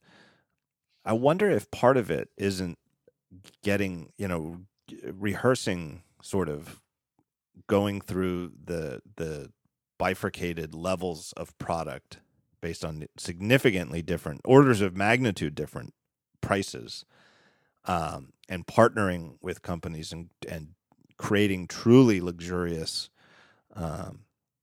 materials, using truly luxurious materials to separate these segments. Not so much for the watch itself, but for the eventual car. Because the car, it's going to be significantly more money and way more important that there are maybe, who knows? Maybe the car will come out and there's one model and it's, $25,000 and that's it. But somehow I don't think so. Yeah, no, absolutely. And that's why I think segmentation, again, was so important for Apple this year, because as you get into as you become a certain size, your growth becomes limited and you have to start segmenting. And as you get into other product lines, you can't just assume that they work the same way that your existing product lines do. Apple's been very canny about avoiding the pitfalls that have hit a lot of other technology companies. And part of the reason is that they sort of think through these things. They pick something, they focus on it, and they experiment in a myriad of different ways, including a lot of prototyping, but also a lot of things like maybe like doing Apple Watch Hermes or Edition or things like that, so that when they get into things like watches and things like cars, they're not presenting them the way they present, an iPod Shuffle. They're presenting them within the context of that product. Yeah.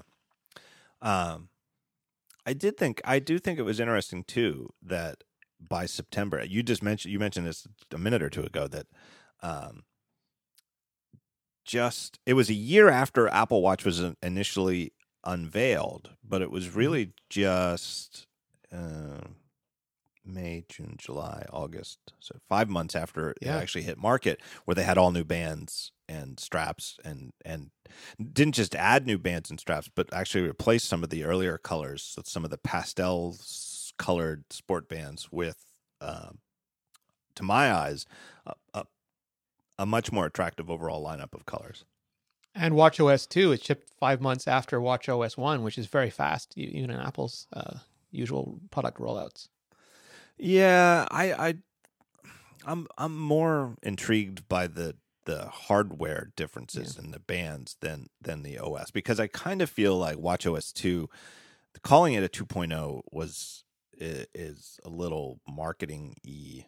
It's really it was, to me, closer to, here's the WatchOS we really had wanted to ship originally. Absolutely. It filled in all the little gaps that were obviously missing from the first one. Right. And there's a big difference, obviously, with the native apps, third-party native apps being able to run right on a watch, as opposed to just being projected on the watch from your phone, like the original WatchKit apps. But other than that, it's really hard to point to anything in WatchOS 2.0 that was really a 2.0 feature. It's interesting though that it was decoupled. Like, they've sort of decoupled it. You didn't have to wait for a new watch to get WatchOS 2.0. They were willing to use that sort of marketing lingo with mid cycle almost. Yeah, it just shows that the watch they're treating the watch as a very different sort of product than they have the phones previously. Yeah, I almost feel like, again, part of it is that they've gone through the iPhone to iPhone 3G transition within the first year, as opposed to waiting an entire year for it. Yeah. What was the other thing? Oh, and the fact that so many, it's not even, you don't even have to conjecture. It's not like speculation or rumor that a lot of the features in WatchOS 2 were originally meant for WatchOS 1, because they showed them a year ago, at the original watch event, things like the additional watch faces, like choose your own photo from your photo library and have that as your watch face. They showed that in 2014, and it wasn't there when it shipped in 2015. And some of the faces had the time travel already in them. So all the stuff that we saw was just logical completions of the things that had been set up in the first version. Right. It almost, the fact that time travel wasn't there originally, almost it defeated the existence of the crown. Yes. That the crown was meant to be there for that sort of, here, if you want to see where you're going to be later in the afternoon, just look at your watch and spin the crown. And to your earlier point, they weren't not capable of getting it ready in that point. So should they have waited until September to release it? No, it was nice to get it out early, and they can add those things as they're going.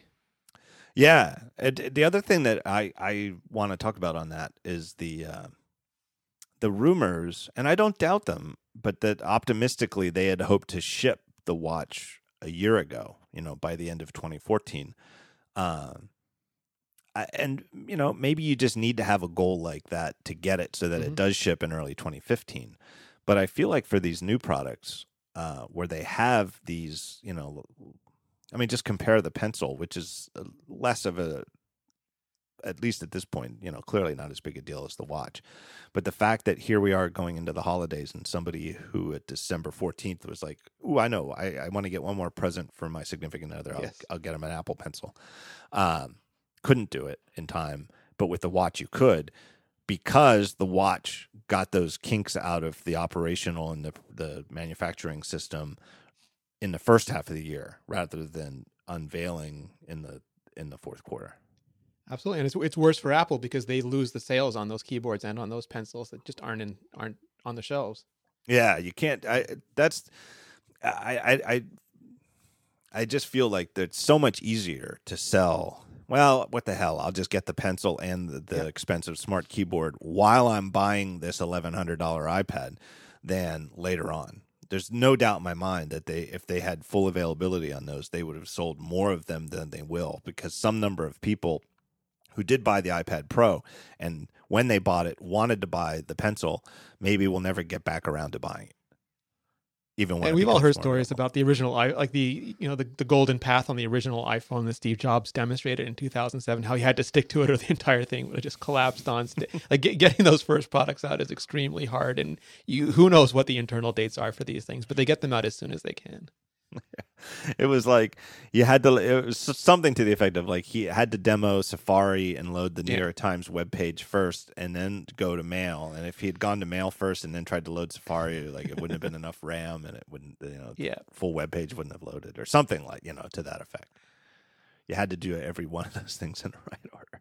Yeah, and a lot of the stuff comes in hot now, and whether that's because they're doing too much or because they're on certain schedules, it's hard to say, but they do run absolutely as fast as they can to get that stuff out.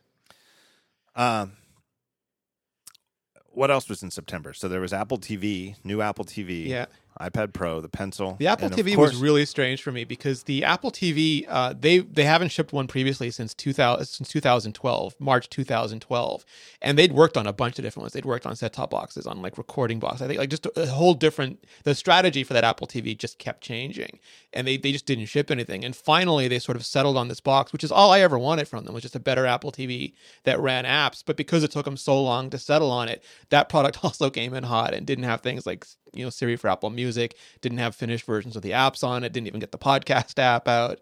So that to me was like almost like a very strange, maybe the strangest release for Apple in a long time. Yeah, especially given all of to my, me at least, it's a really strong rumors that it was heading into WWDC, that it was going to be announced then. And of course, we just said how long WWDC was. Yeah. There wasn't room for it. But if there was any sort of thought in anybody's head that, well, maybe Apple TV just got cut from WWDC just because of time, I think the fact that it was as hard for them to get it out by the end of 2015 as it was shows that, no, it just wasn't ready at the time. Yeah, and again, spectacular team, super smart people working on it, but I don't think a clear product direction was set for it early enough in the development cycle. Yeah. I'm liking mine a lot. I really like it. I like my old Apple TV, and most of the time that I'm watching TV is spent using Apple TV. Likewise. But I find as it settles in, and now it doesn't feel like the new Apple TV to me anymore. It feels just like this is Apple TV. I really like it a lot. I feel like there's still some fine tuning to be done on the touchpad sensitivity. Mm-hmm. But it's, I like it a lot. I really, really do. And I cut the cable cord several years ago, and it's the only thing that's connected to my TV now, and I watched it almost all day, every day. And my favorite thing about it is that a lot of it can be updated server side. So like the TV app shipped, and it really wasn't finished. It didn't do everything that the original TV app did, but over time you can see it. Like they used to sort the order of the shows based on what you purchased. Even if it was an old show that would never be updated, it would sit on top, and new episodes are coming into other shows, and you wouldn't be able to find them. And now they fixed all that, so it kind of sorts based on recent episodes, and they've added the Siri for Apple Music, and they're fixing a lot of it as it goes. And it's the best example. I know it's also an iOS, but it's the best example of my favorite feature this year, which is last year or the year before it was extensibility, and this year it's the on-demand resources, where they've got this whole philosophy now of all the stuff you use all the time, frequently, and all the new stuff is going to be right there available on the flash chip, super fast. And the stuff you don't use, we're going to keep up on the cloud and then bring it down to you when you need it. So effectively, you have server-side cloud worth of all this content, but it doesn't slow down your machine when you're using it. Not like my PS3, which I think took 4 hours of updates every time I turned it on. I wonder how well games are doing. It's certain the App Store for Apple TV is, I would call it vibrant, and every time I take a look at it, there's definitely new stuff. And so they absolutely have activity on it. But are people actually using them? I have to say, just to compare and contrast, I would say with the watch, they absolutely got developers to develop for it. But I don't think many people are using third-party apps on their watch with much frequency. No, I agree. It just isn't a great platform for that yet. It's too slow and it's too limited. And arguably, maybe it won't be the same kind of app platform that the phone is, right? When they figure it out, it may well be, and it doesn't necessarily mean that the watch itself, as a long-term device, isn't useful or successful. It just may mean that apps aren't a big part of that. With the Apple TV, I think the potential is clearly there, for gaming and whatever else. But it's hard to tell. I don't know how to gauge that from our perspective. There's some hard stuff there, like they don't include a bundled gamepad in it. You have to get a third-party gamepad, and because of that, they changed their minds on whether you had to support, whether you could just offer exclusive gamepad games. Originally you could, but then they said no, you also had to support the Siri remote, which led to some gaming compromises. And as fantastic as I think ODR is, a lot of things just don't support it yet. Like I don't know if Unity or Unreal support it yet, which means people can't just take their existing games and dump them on Apple TV. There's a lot of work involved in getting them to do that sort of quick staging for the download and then downloading the additional resources. ODR meaning the on-demand resources. On-demand resources. Yeah, right. I apologize. So it's just a way of staging apps. Like the idea of ODR is that you never want someone on their TV to hit a button and say storage is full, please delete something, because that's a horrible experience on a console. So you want it to intelligently manage all that stuff. But the drawback is it has to download a really small file in the beginning to see how much space there is and how much else it has to pull down. Yeah. And that means that on the developer side, they have to go through and slice up their app essentially so that it can deliver itself in chunks. And that's new. It's not just taking your existing game and dumping it on the Apple TV.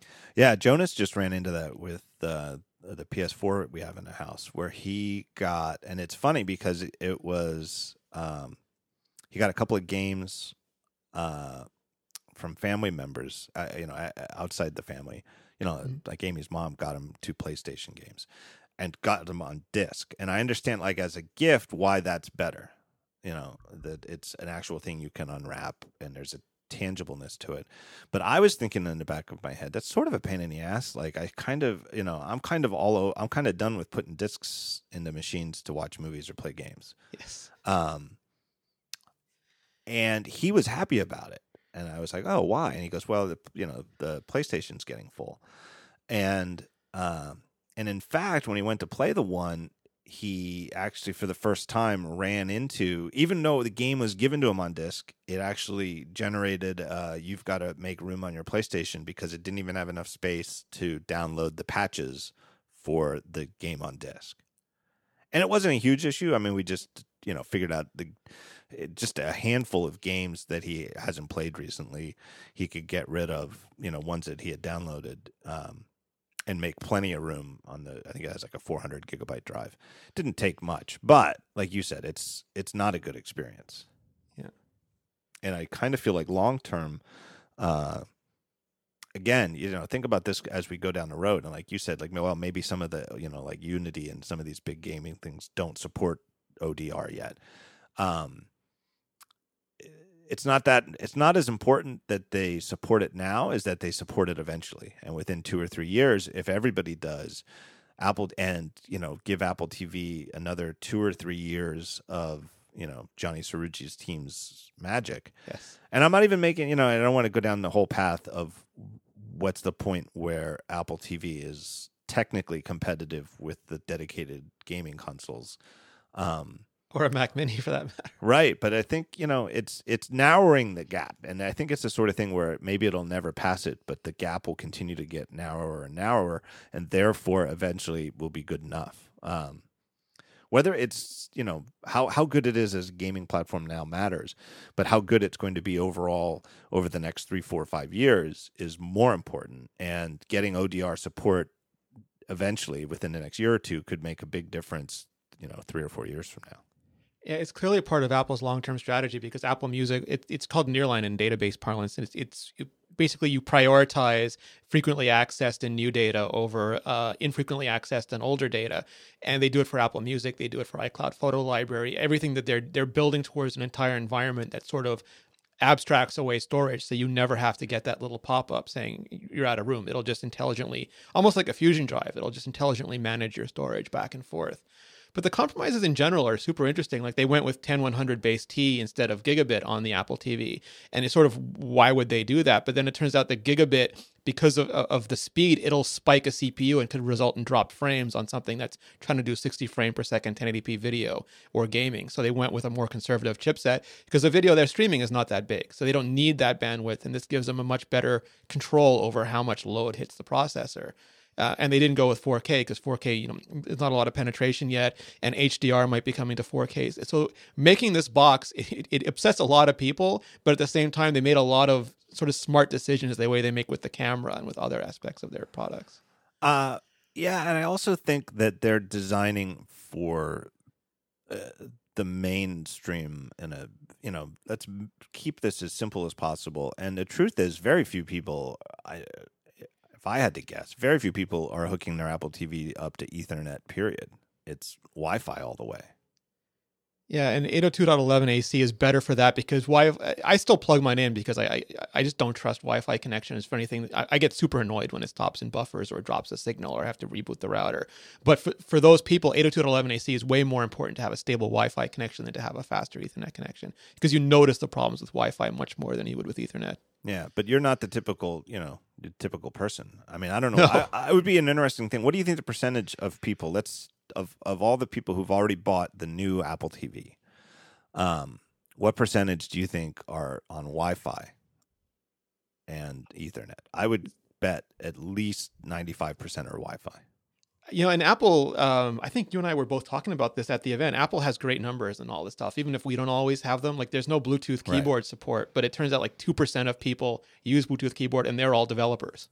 Right. So it wasn't on their priority list. Right. So we complained like hell about it because we knew that when you hook up a new Apple TV, you can just find a Bluetooth keyboard nearby, and then you can enter all your passwords conveniently. And or the MacBook One that we completely forgot to talk about too. Like there's not a lot of ports, but almost nobody connects their MacBook to an external display. It's like 4% of people or something, but it's all of us. Yeah, I did forget about the MacBook One. I did too. It's just such a busy year. What was that? That was March, right? Yeah. At the same event where the Apple Watch was reintroduced. And research kit, yeah. Well, hold the thought on that because I'll tie that into something else.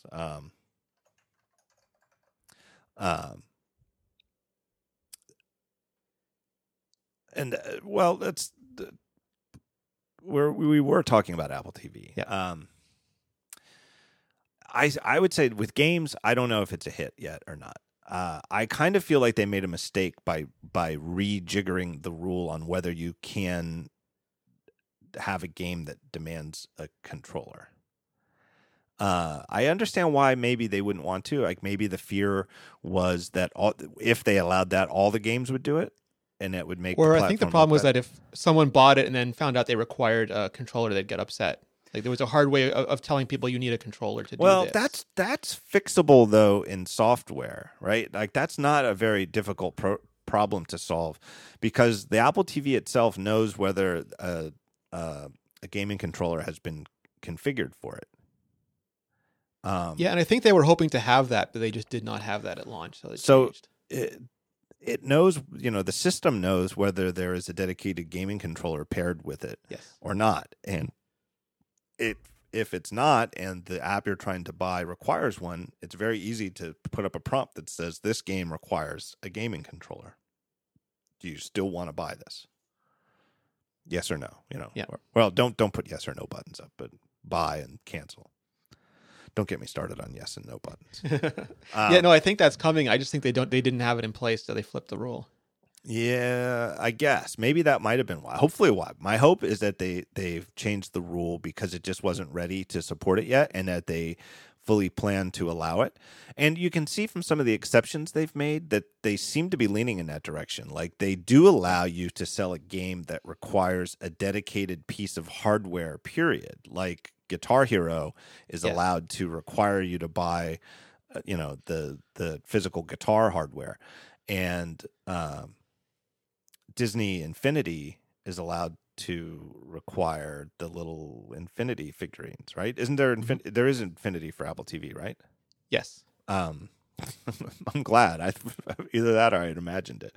So like Disney Infinity is an ingenious way to make money from a game is, instead of like in-app purchases, like recurring revenue, Disney Infinity, like to unlock characters, you actually have to buy the physical character as like a little action figure. Yeah, it's like Lego Dimensions and that other one that I keep forgetting. Right. So that's allowed, but what's not allowed is to require a generic gaming controller. Period. But clearly, some games absolutely, positively need it. Yes. And there's some platformers that have come out. I forget the name of the one, but there's a platformer for Apple TV. It's pretty popular. And if you don't have a gaming controller, their way around it is that the character sort of like just runs automatically. And it turns into more of like a one-button jump type thing. But the game is clearly meant to be played like a regular platformer where you can have full control over going left, right, up, down. And stuff I don't know if we want to get into a whole App Store tangent now, but there's clearly hitting up against limitations of the old, because the App Store technology is ancient and it comes from iTunes Music days, and it needs to be overhauled, and it's a huge process.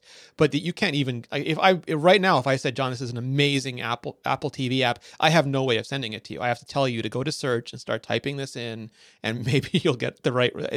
There are just so many things you can't do with the Apple TV because it's the furthest extreme from what the App Store was set up to do originally.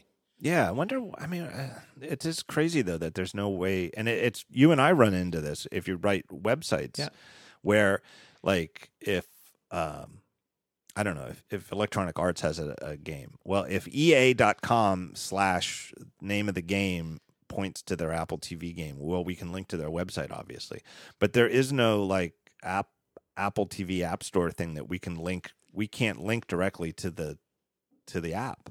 And even if I do, there's no. I mean, they don't surface WebKit. WebKit's a private API on the Apple TV, so no one can see that and click. They have to actually physically go and start typing that in on their Apple TV anyway.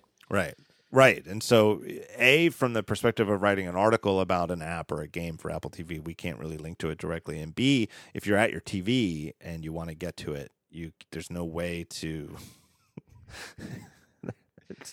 It is weird. It's a hard problem. I understand it. I'm not saying this is one of those ones where I laugh because it does seem silly, but I'm not laughing because there's an obvious solution staring us in the face, and it just seems incomprehensible that they didn't, just do X. It's a long-standing issue. Like if I'm on Daring Fireball and you recommend a great Mac app, but I'm looking at it on my iPhone, I can hit that Mac App Store link. It doesn't help me at all. The Apple Watch gets around it because it's a slave device right now, or a companion device right now. So it just transfers the app back and forth. But I can't really get stuff off. I can download it to iTunes, but it's sort of horrible.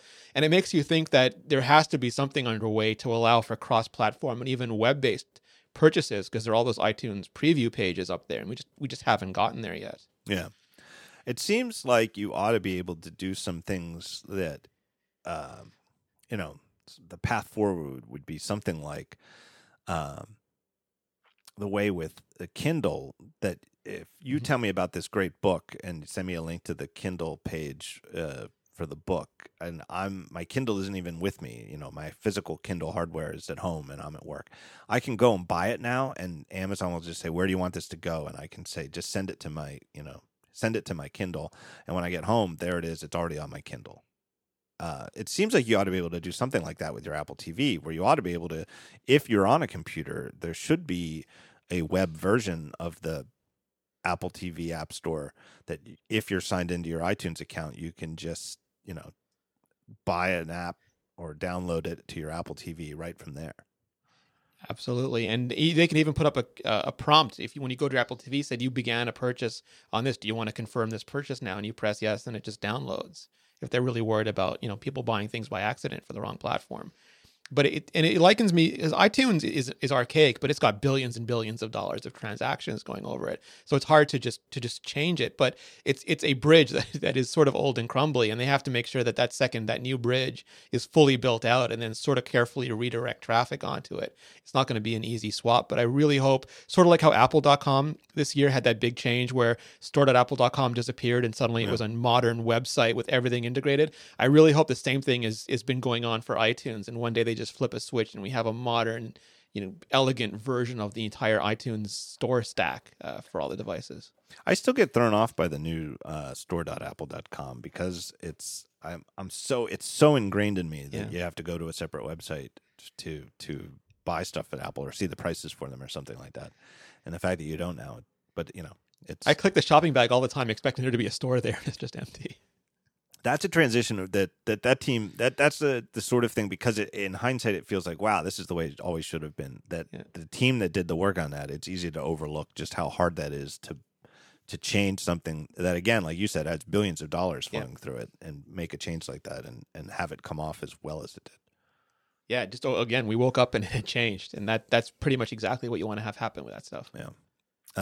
Before I do the last, I have one more sponsor thing, but before we do that, we should talk from the September event. We didn't even mention the iPhone 6S yet, or the iPad Pro,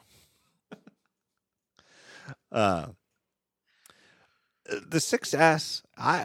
It's fantastic. I don't think there's much to talk about in hindsight. I mean, it's a terrific year-over-year upgrade versus the 6. Most people don't buy them one year after another, but just in terms of keeping the incremental year-over-year, it just keeps getting better every year. Progress moving forward. It's about as good an update as Apple's ever done. Yeah, and I think it's once again an example of the, because Apple goes to incredible lengths with these phones, and this year it looks the same, but it's got 7000 series aluminum. The screen looks the same, but it's got double density chemically treated glass.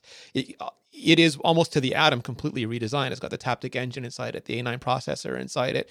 It's got all the new rigidity to support the 3D touch, because you're actually deforming the glass on a microscopic level to trigger the pressure sensitivity in the phone. It's got all these really cool elements in it, but on the outside it looks like last year's phone. I think and again, maybe I'll sing a different tune a year from now, but I do think if for somebody who is on a 2-year, a very much more typical 2-year upgrade cycle than the idiotic throw money away every year 1-year upgrade cycle that you and I are on, I think the S year is the better year to be on. Yeah, well, last time it was Touch ID. Time before that, it was Siri. And just little things like the lack of bendability. Like, I think the bend gate clearly was a year ago was overblown. But it is true, fundamentally it is true that with a certain amount of pressure you could bend the iPhone. But metal bends, it was physics. And that some people were running into it in non-extreme circumstances, that they weren't trying to be a jackass and purposefully bend it, but it did get bent. And it doesn't, this phone doesn't, for a couple of reasons, for the increase, the new aluminum, different structures inside that, little things like that. Just, I don't think there was a single faux scandal with the 6S. Right? The 2 different processors was the closest we got. Yeah, the closest we got was that they were sourcing the CPUs from TSMC? Yeah, Taiwan Semiconductor Manufacturing, and from Samsung. And somebody initially came out with some sort of benchmark where the Samsung one was worse. It was interesting. It's an example of how like a little knowledge is dangerous, and chipsets have multiple characteristics and multiple dimensions. And on a synthetic test, you could run those chips flat out, and because of various things, including the die size and the different manufacturing and how those chips work, you could deplete the Samsung chip faster. But that's only measuring how fast you can deplete it running at maximum. You're not saying, well, this chip is running hotter for a longer period of time. It's almost like you have 2 sprinters, and one is quicker off the gate, but the other one is stronger in the finish, and you're trying to measure 2 seconds in who's a better sprinter. Right, that was it though. The faux scandal was that the Samsung one would run your battery lower. Yeah, you got less battery life with the Samsung, which is true in a synthetic benchmark, but not true in real life. Right, and I feel like even I seem to recall that even the synthetic benchmark that was used, other people ran it later and didn't get results anywhere near as dramatic. There were differences, but it wasn't anywhere near as profound as initially thought. Being on different cell towers would lead to as significant a difference as running those tests on those chipsets. Right. So I do feel like, if you're only going to get one every other year, you're better off on the S cycle than the non-S cycle. So that was one of the most interesting stories for me this year was Apple's beginning that iPhone upgrade program where they're starting to move starting to cater people who do want to get a new iPhone every year, and also sort of building up the trick for this is that you have to hand in your old iPhone, which they can then sell in emerging markets. So it helps out with their price differential in those emerging markets, but it also satiates the people who do want the new iPhone every year. And I know people say this almost sarcastically, but it is iPhone as a service almost. Yeah, well, and I would compare it to the very well established market and high end, very lucrative market of automobiles. Yes. And that leasing is long been established as something that the car makers themselves, the car dealers themselves offer you. I hear it, as I start thinking about the fact that professionally, I seems as though I might be writing about cars sooner rather than later. I've started paying a little bit more attention, and I've noticed that a lot of car advertisements only talk about leasing prices. Yeah. I mean, and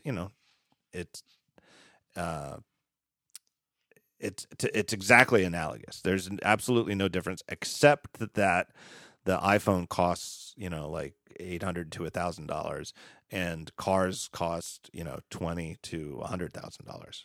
And that was sort of one of the funny other faux scandals was everyone was panicking. What's Apple going to do now that all the carriers in the U.S. have changed their structure? They're not going to be able to hide the price of the iPhone every year, ignoring that, a Samsung Android phone, the high-end Android phones cost the same price that an iPhone. So it's a universal problem. But also Apple and the carriers are never going to let that upfront sticker price show to consumers. They're going to have all these different deals that you'll be able to partake in. Yeah, the worry over that was there's obviously some interesting thinking going on, and it is somebody's problem to solve and to manage, but it is definitely a manageable problem. And the fact that you see BMW commercials or you hear John Hamm, pitching at Mercedes commercials, and then the dollar amount that you hear at the end is, $400 or something like that. Well, they're not talking about this. Yeah, they don't tell you that's the cost on a Mercedes. Yeah, that it's $83,000 to walk, to just buy it in cash off the lot. Even now they'll say it's like $279 every 2 weeks or something. Yeah.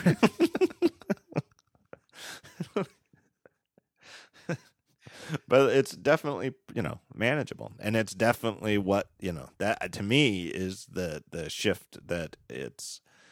It's obviously more of a financial strategy than a product strategy, and it's the product stuff that interests me more about the iPhone and Apple. But it's definitely interesting, and I definitely think it's part of the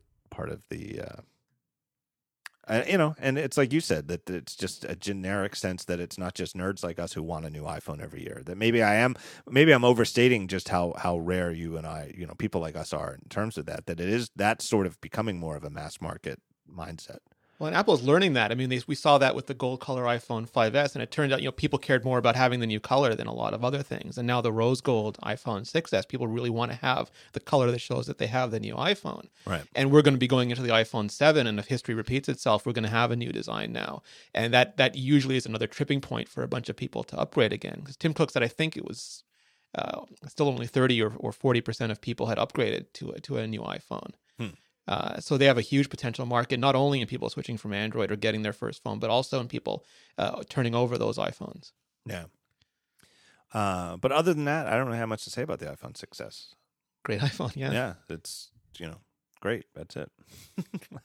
iPad Pro, should we save it for the next segment? Sure. All right. Our last sponsor today, our final sponsor, is our good friends, the Broward Group.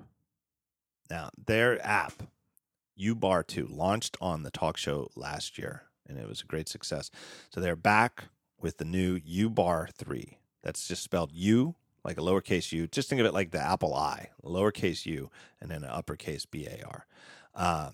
It is a dock replacement for the Mac. So we're talking, this is like good old-fashioned, nerdy type of thing that people who listen to the talk show, utility app for the Mac. The purpose of U-Bar is to vastly increase your productivity. Pro users love it, and they also use it to help family members or switchers, because one of the things that U-Bar does is you can configure it, and like any good nerd utility, it is very configurable. super configurable. So one of the ways you can do it is you can make it run like the Mac dock, but like with extra features and stuff like that.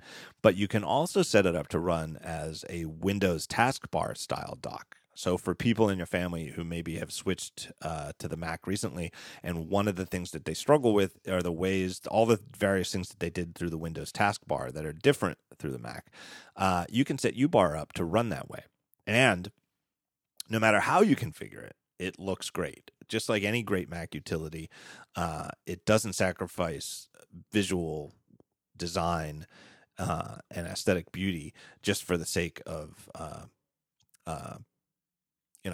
nerd type features. If you want that type of stuff, if you want something ugly to do like that, go install Ubuntu or something like that. This is for people who use a Mac and want their stuff to look beautiful. So all sorts of shortcuts. Here's some of the nerdy stuff you can do. Hold down Control when you click on an app, and you can see the CPU and RAM usage for that app. Hold down Shift, and you can quit any app or close any of the individual windows that are open within that app just by clicking it.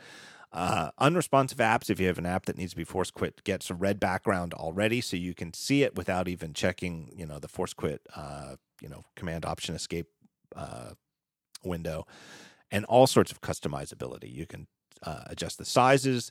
There's themes. You can just like the way that the system has light and dark themes, so does UBar. You can even create your own custom theme. So it's almost getting into like kaleidoscope territory. You name it, it's got it. I can't tell you everything about it. Just go to the website and check it out, but it's absolutely worth a look. And that's at UBAR, UBAR app.com. And remember the coupon code. The coupon code is Retina Gruber. Retina Gruber. Remember that, and you'll save 50% off. It's $20 ordinarily. Great price for a utility this serious. But with that code, you save 50%. You only pay $10. $10, and you get a great app. And one more thing. Maybe you remember this from when they sponsored the show before. This is crazy to me. But the developer of this app, Edward Brower, that's where the Brower Group gets the name from. In addition to being a great app developer with a great sense of design and stuff like this, as a side job, I laugh because this just seems crazy. He designs and manufactures his own beautiful mechanical watches. He's a watchmaker in addition to making an app. And he already launched his newest timepiece. It's called the Mirage, and it's available in 3 colors on the earlier episode of the show. Each one is a limited edition of only 300 pieces, and they all come with an engraved number on the back. Really, really beautiful design on the dial. My very favorite thing about this watch is the dial design, or at least the dial combined with the hands. Really, really love it. Beautiful typography, really nice. Just the layout and the proportions, and the diameter is very, very reasonable. 40 millimeter diameter. This is not a big hacking giant watch, which a lot of modern mechanical watches are. You just have to see it yourself. And there's a separate website for that. Brower, Brawer, timepieces.com. And exact same code, Retina Gruber. You don't need to memorize a separate code. Now, this is a serious watch. It's a mechanical watch. The retail price, $750. It's a great price for a mechanical watch. It's a lot if you're a casual wrist buyer, but this is totally within the realm of what a handmade mechanical watch is meant to cost. But if you use that code, Retina Gruber, 40% off, and shipping is free in the U.S. and Canada. So go check them out, ubarapp.com, browertimepieces.com, and on both of them, you'll save a lot of dough if you use the code Retina Gruber. Love this guy. He's also a very, very nice guy, Edward Brower. And I've been emailing him about a little app that he's working on the side. Next thing coming up. Very, very nice guy, thoughtful guy. But I kind of hate him because he makes me feel like it's the same way that I get so angry at you sometimes. Like when you are so productive and like I feel like I struggle to get like 1 or 2 good pieces on Daring Fireball and a podcast out in a week, and then you have like 7,000 words on iMore and a comprehensive review of a new thing that only came out the day before, and like 4 or 5 podcasts. So you make me angry, but this guy makes me angrier because he's running a full-time software business with a great app. The differences between UBAR 2 and 3 are humongous. It is absolutely a remarkable. He got a remarkable amount of new features in there in a remarkably short amount of time. And in the meantime, he also makes really nice. And those watches are legit. I went and took a look at them after the last spot, and they're amazing. I just don't understand. I don't understand how he does that. They're Renaissance people. Yeah, it makes me mad. I feel like it makes me feel like I'm running in slow motion. Apple, the iPad Pro. Yes. I don't really have much to say about it. I think it is absolutely remarkable. I think it is maybe the single best of iOS device that's been made.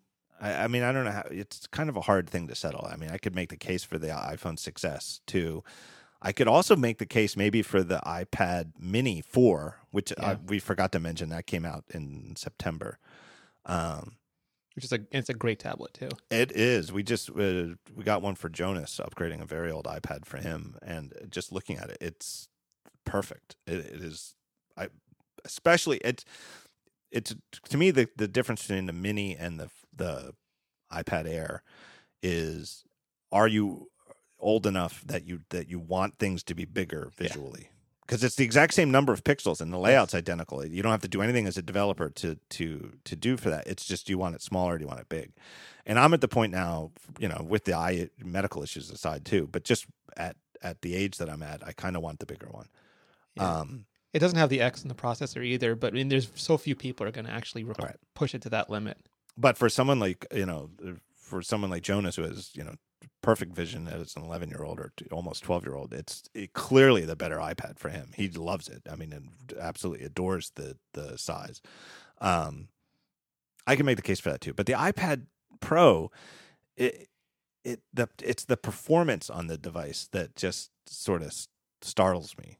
I was joking. I picked mine up in New York, like I think you did, and on the way back, I passed by the Microsoft store, and I could hear all those Intel processors just crying and maybe trying to jump off the table.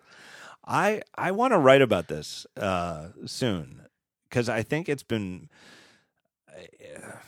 I think people have taken it the wrong way. Is the angle of that this spells doom for Intel in the long run, and it's not.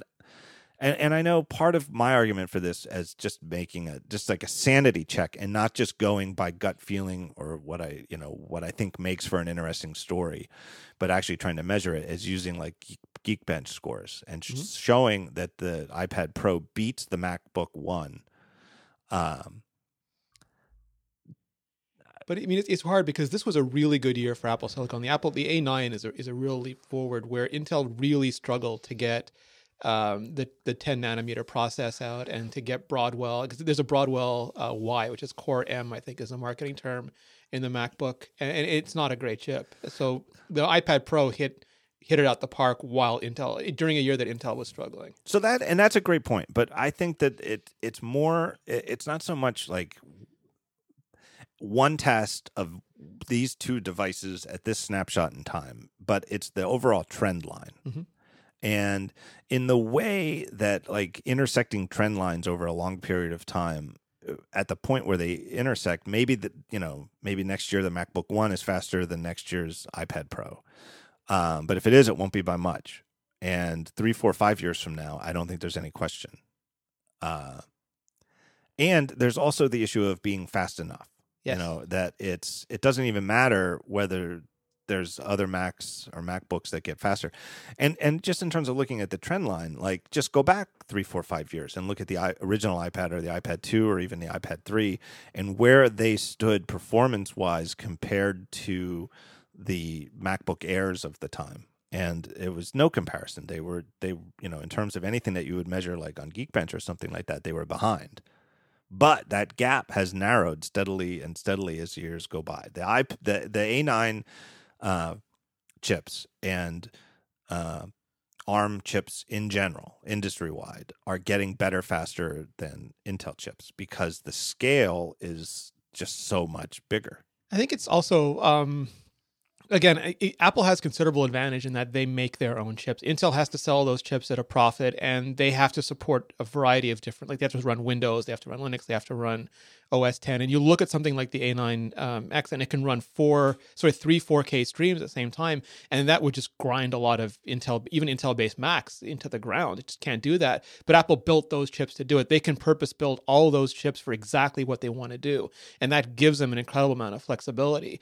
And even in ARM, I mean, Qualcomm has been struggling. Samsung has been struggling. They're their own fab. They should arguably have way better chips than Apple, but they just don't have the designers. Apple's got great designers. They've got the advantage of building exactly for their hardware. I mean, if they could run on Intel's 10 nanometer process, I think we'd have the best chips in the world. I think we already do, but we'd have even better ones. It's a good question. It's such an interesting question as to how can Samsung manufacture these for Apple but can't do it for themselves? It's the same reason why they can't align ports on a Galaxy phone. It's just not something they just don't have the people. It really is, to me, just eye-opening when you use the iPad Pro that my complaints about it, trying to use it instead of a MacBook, are almost entirely software based. Mm-hmm. It's just the design of iOS itself, to me, not being conducive to the sort of things I want to do on a Mac in terms of how do I take advantage of this big screen, and how does, like, as much as I do like the split screen stuff that they've added to iOS 9, but to me it's not as it's still not as useful as the way that I can have multiple things on screen at once on a Mac. And as I wrote in my review, I'm frustrated at the lack of keyboard navigability, that if you're supposed to fundamentally be able to use this device if you want while it's hooked up to a keyboard, I don't want to have to reach up and touch the screen to do some things, because it really is exactly as Apple's been telling us for a long time, ergonomically terrible. Yeah, my understanding is a lot of that stuff just didn't make the cut for iOS 9, but it has been and will be worked on. Yeah. It sort of makes sense that it has to be. Yeah, and I've heard from some friends within the company, that absolutely some of these things are a frustration, like including the thing I observed about the fact that when you command tab, the multitasking goes from left to right because they just put like a brain dead port of the Mac command tab switcher in, and the new system-wide, like double-click the home button and touch the screen switcher, goes right to left in terms of most recent to oldest. Even though the old built-in switcher that was there for iOS 7 and 8 was left to right. Yeah, you're colliding with the force swipe on the iPhone 6s there, because they wanted that the back gesture goes from left to right, and so the force back gesture had to go from left to right. And, what I heard after I wrote about some of this stuff is, yeah, we know. Yeah. So well, they hit it first. I mean, the best thing about the iPad Pro right now, and if you look at the 60-minute segment, how many of the executive team members had iPad Pros in front of them, is that anything that it's going to be almost like the Steve Jobs days, where anything that doesn't work is going to get immediate executive attention. I don't trust that, though. I would just say that I don't trust anything I saw in the 60-minute thing as indicative of what they actually use. I wouldn't be surprised, but I would take it all with a grain of salt. Absolutely. In terms of stage management. Although apparently some of them do, like that has become, at least for now, their go-to machine. Oh, I wouldn't be surprised. And I think it's a tremendous, a meeting situation is tremendous. It's almost where you'd rather have a device that is less likely to distract you, and if you just want to put up a notes app and have it be full screen, and I think it's tremendous for a scenario like that. Yeah, and it's interesting as a device, because we are hitting this point where the MacBook has gone down to be as close as possible to an iPad, and the iPad has gone up to be as close as possible to a MacBook. But both of them are still very separate things. Like the MacBook doesn't have any real touch awareness. It's not a touch-friendly environment. It's not really a mobile-friendly environment. And likewise, your frustrations with the keyboard on iOS, and even though split screen is nice, there's no multi-window, there's no drag and drop, there aren't any of these conventions that are basically muscle memory to people like us now. And you sort of, there's no middle ground. You have to pick a side, and neither side is perfect. I saw somebody on Twitter the other day was posted a little video where they just said, hey, finally saw the iPad Pro. It's like somebody who hadn't seen one in a store yet. And it was like, here's how I tried, not trying to be a jerk, but they videotaped it with they shot video with their iPhone. Here's me trying to to attach a photo to a mail, and they had mail on the left and photos on the right, and they tried to tap and hold on a photo and then drag it over across that divide, and of course it didn't work. Yeah, again, you got to figure that stuff is being worked on, but it's like, do you touch and hold? Do you what is going to be the affordance for that sort of activity? Yeah. And they have to make sure it doesn't collide with all the other gestures that are being used in iOS. But I think all that is coming. The last time I was on, I think we spoke about, I have this long-standing desire for iPad OS. Like, I think the same way there's Watch OS and the Watch got its distinct thing, and there's TV OS and the Apple TV got its distinct thing. I'm glad that the iPad is getting some features now, but I still think it needs that concept of keep backboard, keep frontboard, but take springboard and think of something that really is tablet first and that takes advantage of things like the iPad Pro. Yeah, and that's the sort of thing. It was definitely the last time you were on the show. I couldn't agree more. In fact, I agree more. I agreed then. I agree even more now that it's whether that's what they'd call it. No, I don't think they should call it that. Just call it iOS. But what it should be fundamentally, though, is iPad OS. Is what if iOS was meant only for the iPad? What should it be like, and how do we do that? How do we get from here to there? Yeah, and the iPad suffers the same problem that the Mac App Store does, in that it has a much more successful sibling. So when you get resources, they go to the iOS App Store. When you get resources, it goes to the iPhone, and then they're ported up to the iPad. And now that we have broken through with split view and with some of the keyboard stuff, I hope that continues. And I know it's one of those things where people inside Apple have the same arguments that we have outside of Apple.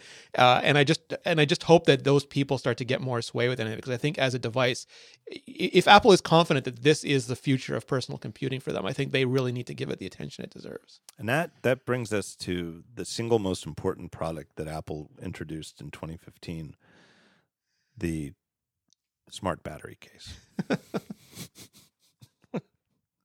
I've been forcing myself to use it for the last week and a half. I switched away from the iPhone 6 S Plus and been using the 6S with the battery case. Would you? I see if you got used to the Plus, and if you like the Plus, I can't see how you could. I don't, but I wanted to. I like to make sure that when I review a product, that I go back and actually, because it's impossible to review a product properly when you first get it, because there's enormous pressure to get that review up, and like not pressure from Apple or anybody, but just people don't care anymore after a couple of weeks. They won't even bother reading it. So I wanted to take a look at it, and I wanted to understand it, because if you want a bigger built-in battery, you get the iPhone 6S Plus. It's what it's there for, and it's nice because it's elongated and it dissipates heat really well. But there's a whole sort of And people think that Apple wants to make lighter phones. They don't. They want to make thinner phones. They want to make lighter phones. They want to make phones that have great radio reception. There's all sorts of trade-offs that you have to do when you have things like batteries and things like radios in phones. So the iPhone 6, I think Apple, again, is very sincere when they say that for some people, it just wasn't enough to do things that were more than an average day. And they wanted to give them the option. And if you build that in, you can't take it off. If you have a heavy phone that's twice as thick, you can't pull that off when you don't need it. So you make a case. And then you want the case that's one piece, and you want a case that doesn't interfere with the radio. Maybe it even makes the radio better, because that way the radio doesn't have to ramp up and use even more power when it's got a battery case on, because that defeats the purpose of a battery case. And you sort of go through the requirements of it, and you end up with a case that doesn't look great, but works really, really well. And then you get this, previously as Apple only cares about design. They don't care about functionality. And they make something really functional and immediately get slammed for the design of it, which I think is endlessly interesting. I spent, definitely a full week with it. I think even longer. And I was wearing it all the time. And I keep thinking, if there's one thing I wish I'd mentioned in my piece writing about it, is maybe a little bit more emphasis on what it feels like, as opposed to what it looks like. Because it definitely looks, and I don't think I held back. I think I called it funny looking, weird looking. It's definitely weird looking. I called it awkward and ugly. But it definitely doesn't feel bad. And I, without question, think that it feels better in hand than any of the Mophie cases that I've ever tried, because they make the phone feel entirely fat from left to right. They make you stretch your hand over it, where this one, the hump sort of falls into your palm and your fingers go on either side of it. So I would argue, and if somebody, clearly this is the realm of subjectivity. If somebody else would disagree, sure. Yeah. But I feel very confident arguing that for me at least, and I think for many others, it feels better than a Mophie style case. Yes. And if somebody else wants to argue that it looks worse to them, I wouldn't disagree. And that's subjective, but that, and I think Joanna Stern said it best in her review, all battery charging cases are ugly. It's in one way or another. And Apple's is not an exception. It's as to date an unsolved problem to make a case that is a battery that will contain a significant charge for the battery that isn't ugly and thick. It's like the headset jack. Yeah, like right now, a lot of headphones won't fit into it. But what do? You can't make a bigger hole because you destroy the structure of the bottom of the phone. There are problems that you just can't solve in a good way yet. Right. I think that this is a very reasonable compromise. And I think it's interesting, and I like that Apple tried this. I like that Apple decided it was better to do this, imperfections aside, rather than not do it at all. And apparently they've been working on it for it came out late. Like no one really expected it to come out in December, and they've been working on it for a long time. And again, like people measure, it's got like the MAH milliamps are lower in this than something else. But that's not in context. In context, it doesn't waste radio, which saves a tremendous amount of battery. And also at Apple, because Apple is Apple, they can integrate it to the point where it knows it's connected to a case and not to an outlet. So it doesn't turn on all the background processes and start downloading and doing all the networking that it would in another battery case, which saves even more power. So they sort of optimized for efficiency and not for raw volume of battery. Yeah, and I kind of feel like I thought when I read reviews of it that a lot of them mention, and to me this is just it's the wrong way of doing it, is you have to understand what it's supposed to be used for. But the test that a lot of people tried to use was, all right, take an iPhone that's completely down to zero and plug it in, and how far do you get? And you don't even, the complaint was it doesn't even get you back a full charge. It doesn't get you back to 100%. Like 80% or something. That's not the use case of it, though. The use case of it is not how far does it get you from a completely dead phone. It's what is your battery life what is your battery life like if you keep it in it from the start of the day?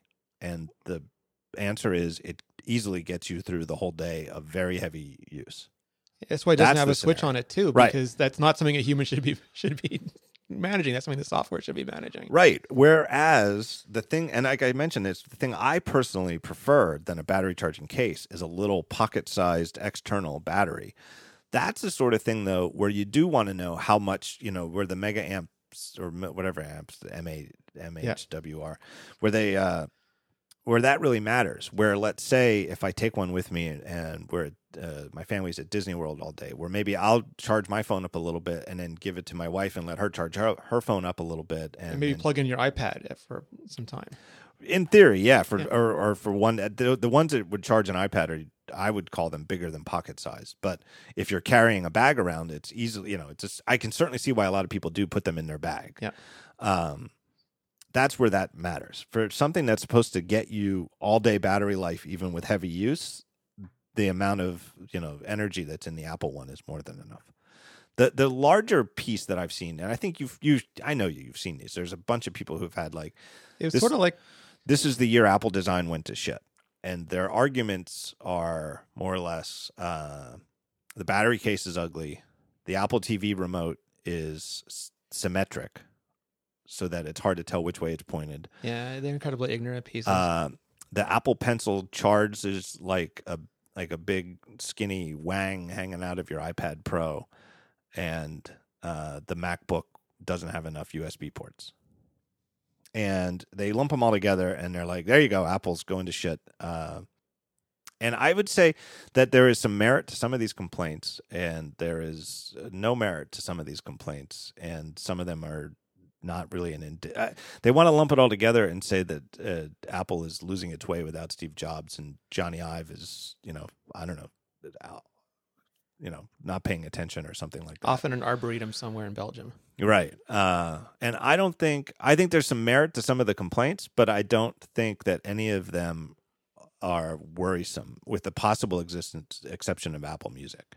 I think a lot of them are incredibly lazy, and just that they didn't try to understand why the design was done the way it was before they criticized it. Some of the points are absolutely valid, but Apple has always had design that you could criticize every year, pre-Steve Jobs, after the second coming of Steve Jobs, during Tim Cook's reign. There's always been design elements that weren't great. I mean, Mobile Me, again, famously under Steve Jobs.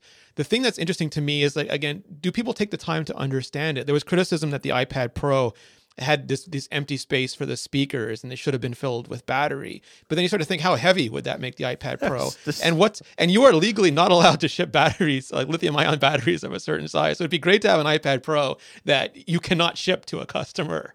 And all these things. Or there was an article about how Apple was posting a job listing for someone to use Avid and Adobe Premiere, and there was a whole article about how even Apple doesn't want to use Final Cut anymore. And that was actually for the Beats office in Culver City outside Los Angeles, which has only ever been using those products and hasn't been integrated into Apple's Pie. So there's just like, those are like sort of lazy articles, in my opinion. Yeah. Well, I totally agree with that. And I saw that about the Final Cut Pro not being listed as a thing for the job, and it was Beats. You can argue, though, that it still is damning against Final Cut Pro X that somebody outside Apple wasn't using it, because that they showed, without it, that they should have, that a Final Cut Pro X is what it should be, that they would have been using it. That every customer would use it, although Apple increasingly is not targeting every customer with their products. Yeah, I think a discussion of what's gone wrong with Final Cut Pro X is beyond the scope of this episode. Absolutely. But it'd be worth talking about. But Apple Music, the control, there's absolutely things worth criticizing on. The one that I find the most frustrating, and the one I think is the most clearly talked about, is the Apple Pencil, which is that if you, and I swear to God, the Gizmodo article was more or less, in terms of what's bad about Apple design and all this stuff in 2015, they were like, Apple Pencil, enough said, and it's just a picture of it charging while it sticks off the table. And the mouse, the charger in the mouse. Oh yeah, the charger. Yeah, and they lump that in, so that's a good one. The app charger, the charger and the mouse on the bottom. That's an interesting one. That's separate than the Pencil, but they lump them together. With the Pencil, if you write for a site that is ostensibly focused on technology at all, as Gizmodo supposedly is, and the only thing you're going to say about the Pencil in your article about its design is this is what it looks like when you're charging it from the iPad, and not even mention that it is, I really think without any kind of hyperbole, that it's revolutionized stylus input in human-computer interaction. I used Wacom tablets for 10 years, and this is the absolute best stylus I have ever used. Right. There have been ones that work on devices with, very low refraction because the surface is close to the glass, just like all of the various styluses that work on all other iOS devices bicapacitive. And there have been Wacom things that work with lower latency and stuff, but have all these, but none of them, they've reduced all of these trade-offs. And it's and when you talk to people who do artwork with this sort of stuff, that they're just over the moon about the potential. It just feels like a pencil. It is the best digital pen instrument I've ever used. And Right. I used this professionally for a decade. It is, to not even mention it's just sad to me that you're not going to talk about the incredible technology advances it has just so you can make fun of it, what it looks like when it's charging. But none of them mention that the Pencil ships with a little thing so that you can charge it. If you don't want to charge it that way because you think it looks stupid, you can charge it just by, it's like a male to female adapter so that you can charge it by plugging in any other lightning cord. Yeah, that's what I use because invariably I charge my things at night and then I need to charge both. And once you've plugged in the iPad, you can't plug the Pencil into it too. So I just get that little dingus and plug it into the cable next to it. Right. The better question is, why did they design it the way they did, where the built-in charger is a male that you would stick into the iPad and have the Pencil stick out, as opposed to making the built-in one a female so that you could charge it into any cable anywhere and then have an adapter to turn it into a male to do the, admittedly looks kind of silly when it sticks out of the thing charging. And I don't know anybody who is involved in the development of the Pencil, so I say this just as a guess, but I can't help but think that they debated this thoroughly. And that the answer is that in a pinch, when you're using it and the Pencil runs out of battery and all of a sudden you're tap, you realize, oh, this is out of battery. The fact that you don't have to worry if you have an adapter with you, that you can always just plug it into the iPad that you're obviously using right now, because I'm talking about the scenario of you're in the middle of drawing something and the Pencil runs out of battery. The fact that you can just stick it in no matter what, because even if you lose the cap, the pencil has the male adapter. You stick it in, and 15 seconds later, you have 30 minutes of battery life on the pencil. There's the explanation. Because otherwise, if they did it the other way, when you run out of power, you might not be within spitting distance of a lightning cable. It's interesting because the assumption when a lot of these articles get written is that Apple's an idiot and they're going to tell you why, instead of giving Apple the benefit of the doubt, and especially these teams that have done such great work over the years and figuring out why they may have done it the way that they did. And when you look at all the Lightning, and it's interesting, all this stuff charges over Lightning. If they need data, they go to USB-C or something else. But if it's just charged, they're using Lightning across the board right now, and they're all innies, not outies, with the exception of the Apple Pencil. So the first question to ask is, why does it do it that way? Not, oh, it's stupid, Apple's doing this, they've lost everything. It's, why would they make this choice? And yeah, you can in 15 seconds get right back to work. And the outie is a much smaller package size, and you don't want a little Homer Simpson head on the end of your pencil that you can plug something into. So it's got two tangible benefits to making the product that way. I remember at the actual event itself, maybe you were there with me. I know we were hanging out, but at the event when we were watching the demo, and it was close to the end. It was at the hands-on area. After the event, there's a hands-on area, and I got introduced to the guy who's the developer of that 3D drawing app. What is that? UMake, which is really, I'm going to put that in the show notes. It's a really, really fascinating app. It's like just unbelievable. Like you just draw on screen. Finger painting with industrial design. Yeah, exactly. It's like finger painting combined with like clay modeling to make 3D shapes. And it's like someone at Apple was like, hey, you got to meet this guy. You got to see this app. We've been working with him. We were so impressed. We brought him in early and had him, hook it up to work for the pencil. And he started giving us the demo. But it was at the end of this hands-on thing, and he'd been demoing it nonstop for over an hour, and his pencil ran out. And he just goes, oh, hold on. And he knew he was only going to give us a 3-minute demo. So he didn't even charge it in for 15 seconds. It was just, 5 seconds in the port, and then he pulled it back out, and it was back to work. And in an area where there weren't, again, there wouldn't have been any lightning cables nearby. It was off in the corner of the hands-on area. It's incredibly convenient. I almost always sketch at night. I used to sketch all day, every day when I was younger, and now I have very little time, so I almost always sketch at night. And several times I go to use the pencil, and it's done. I plug it in for 15 seconds. I draw for half an hour, 45 minutes contentedly, and then I just go plug it into the cable, and I'm fine. Right. It definitely looks weird when it's sticking out of the iPad, but you don't have to do it for long. There's absolutely no reason to do it for long, and it's incredibly convenient. So it's convenience over elegance. And that's one of the things, like Apple's really good at repercussion modeling. They can look at decision A, decision B, and what is the end result of those decisions. And I can't help but think that if people writing about Apple would spend a few minutes doing that same sort of repercussion modeling, we get a much higher level of criticism in the Apple community. The fact that the mouse charges on the bottom, who gives a crap? That one really gets me. Who gives a crap? I mean, it's... I don't know. It boggles my mind. Well, the thing is, again, ask them, what would you do differently? Well, I'd put it on the back. Well, then you have to cut a huge wedge into the front of the device, and your finger is going to hit that every time you... So what is the repercussions of moving it to another place? Right. I actually don't like the shape of the Magic Mouse, period. Agreed. But, as the ATB guys have covered in general, it really comes down to how you naturally grip a mouse. And my mouse grip is just not really amenable to this design. But I can see why people who grip it a different way would really, really like this mouse. And if you do, you don't want any kind of flat hump bump thing on the front of it. I mean, and you need a flat plane. That's why the keyboard and the trackpad can charge in the rear, because they have a flat plane across the back. Exactly. And I feel like the fact that they, then they could have put the hole in the side. Well, then if you put the hole in the side, it looks like maybe you could use it while it's charging, but it's, going to be awkward and ungainly. And it's better to just put it on the bottom and say, no, don't use it while it's charging. And it won't take long to charge. And who cares? Just you charge it for, again, a few minutes, and you have a day's worth of... Right, and it looks no worse while it's charging than the old battery-operated ones, meaning I know they're all batteries, but when you used to have to put AAA batteries in. And if you had no batteries, you had to get and go to the store and buy ones. It looks no worse while it's charging than the other one did while you were replacing the batteries. It's, if anything, it looks better because it's not missing a panel. It's just ridiculous. Yeah, and in maybe one day Apple will redesign it and it will have a design that is conducive to having a Lightning port that works while you're doing it. But that would not happen with this design, and this design is what Apple could ship this year. Exactly, and what they wanted to ship. Yeah.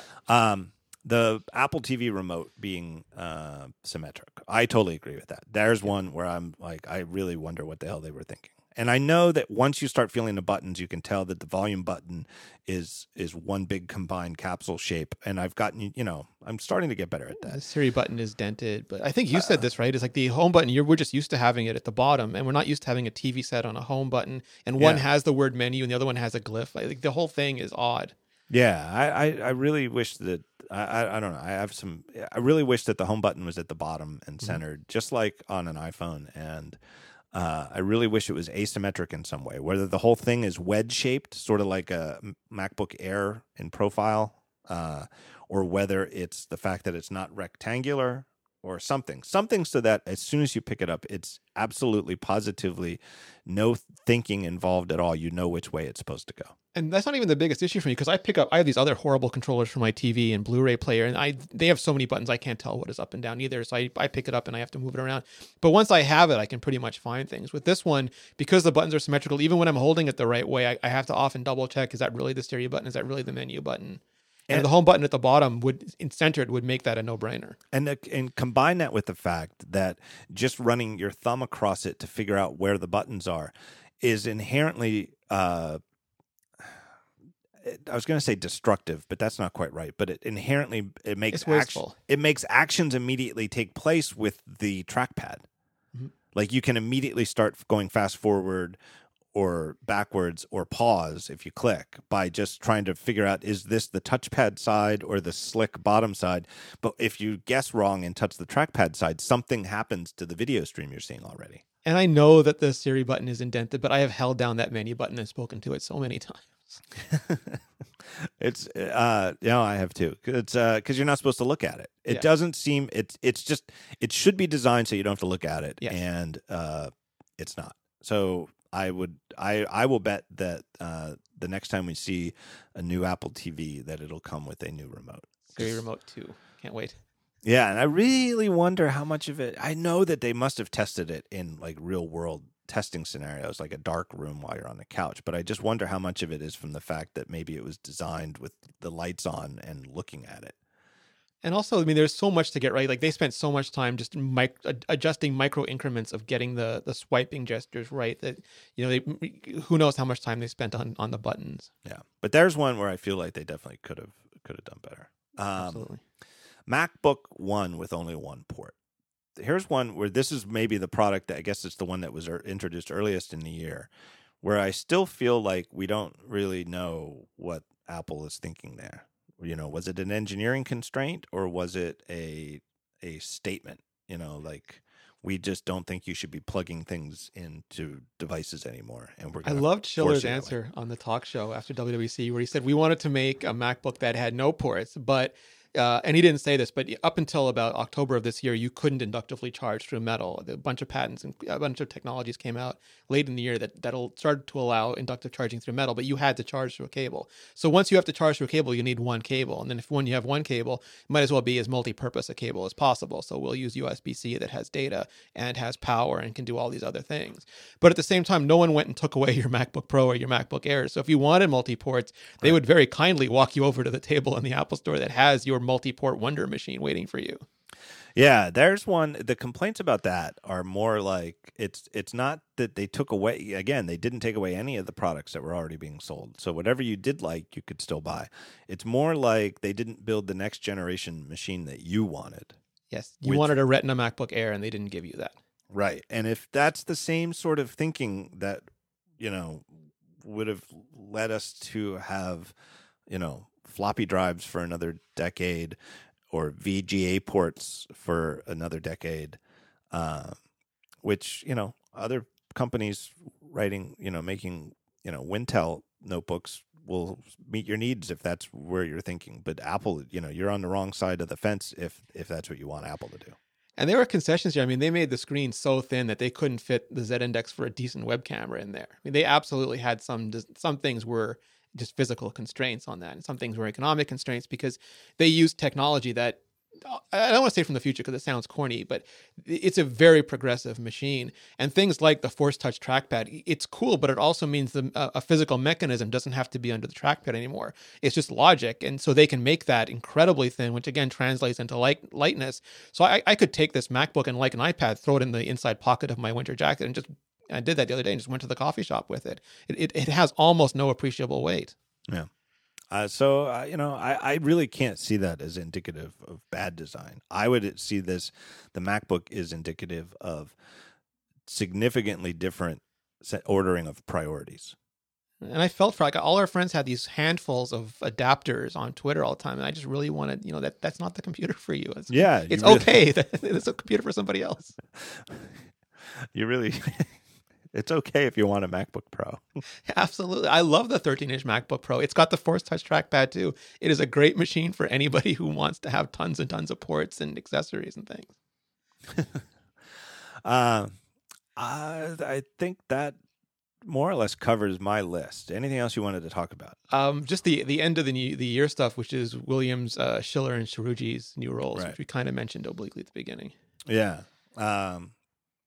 Well, we mentioned Williams. Saruji really, I really think, and you know this more than I do. You're better at sourced him, but it's really not a promotion. It's a recognition of where he already, how did you put it? You do the work first and then you get the promotion. Yeah, and there were so many people who were surprised that they just assumed he was an SVP already.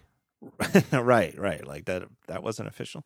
The part that maybe we don't know the answer to is the Schiller taking over being named as being responsible for the App Store. Yeah. Which I don't think is, and again, we're not in a position to know, and the number of people who are is very, very few, and they're not going to talk about it. But whether it's seen as a gentle demotion of it for Eddie Q, I don't think so. But it did require, technically it did require his bio to be rewritten such that he's no longer listed as being in charge of the app stores. Yeah, it's really interesting. And again, a lot of this is technical detail. Like the App Store still runs on iTunes. All those servers are not being physically moved into Phil Schiller's office, and the infrastructure and the back-end CMS, all the things that run the App Store, that's all still iTunes plumbing.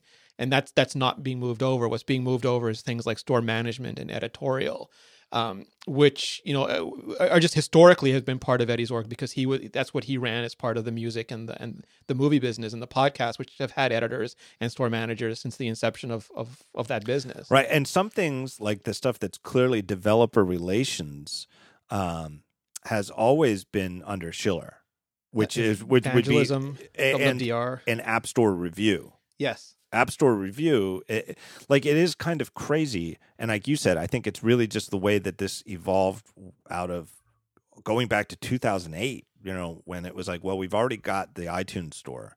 And if we're going to do an app store, we can build it on top of that. And we've already got the credit cards and people already have accounts. And we already have the content distribution networks. We already have all of this. And so you go from there to here and you're left with a scenario where the person who's in charge of developer relations, which was Schiller, wasn't in charge of App Store editorial. Yep.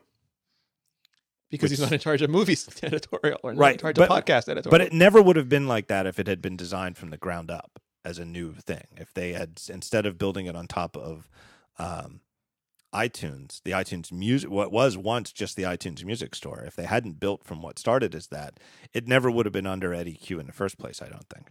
Yeah, and it led to a lot of issues. For example, famously last year, where extensibility came up from Craig Federighi's organization, from software engineering. Great feature, and it gets announced, and it comes out.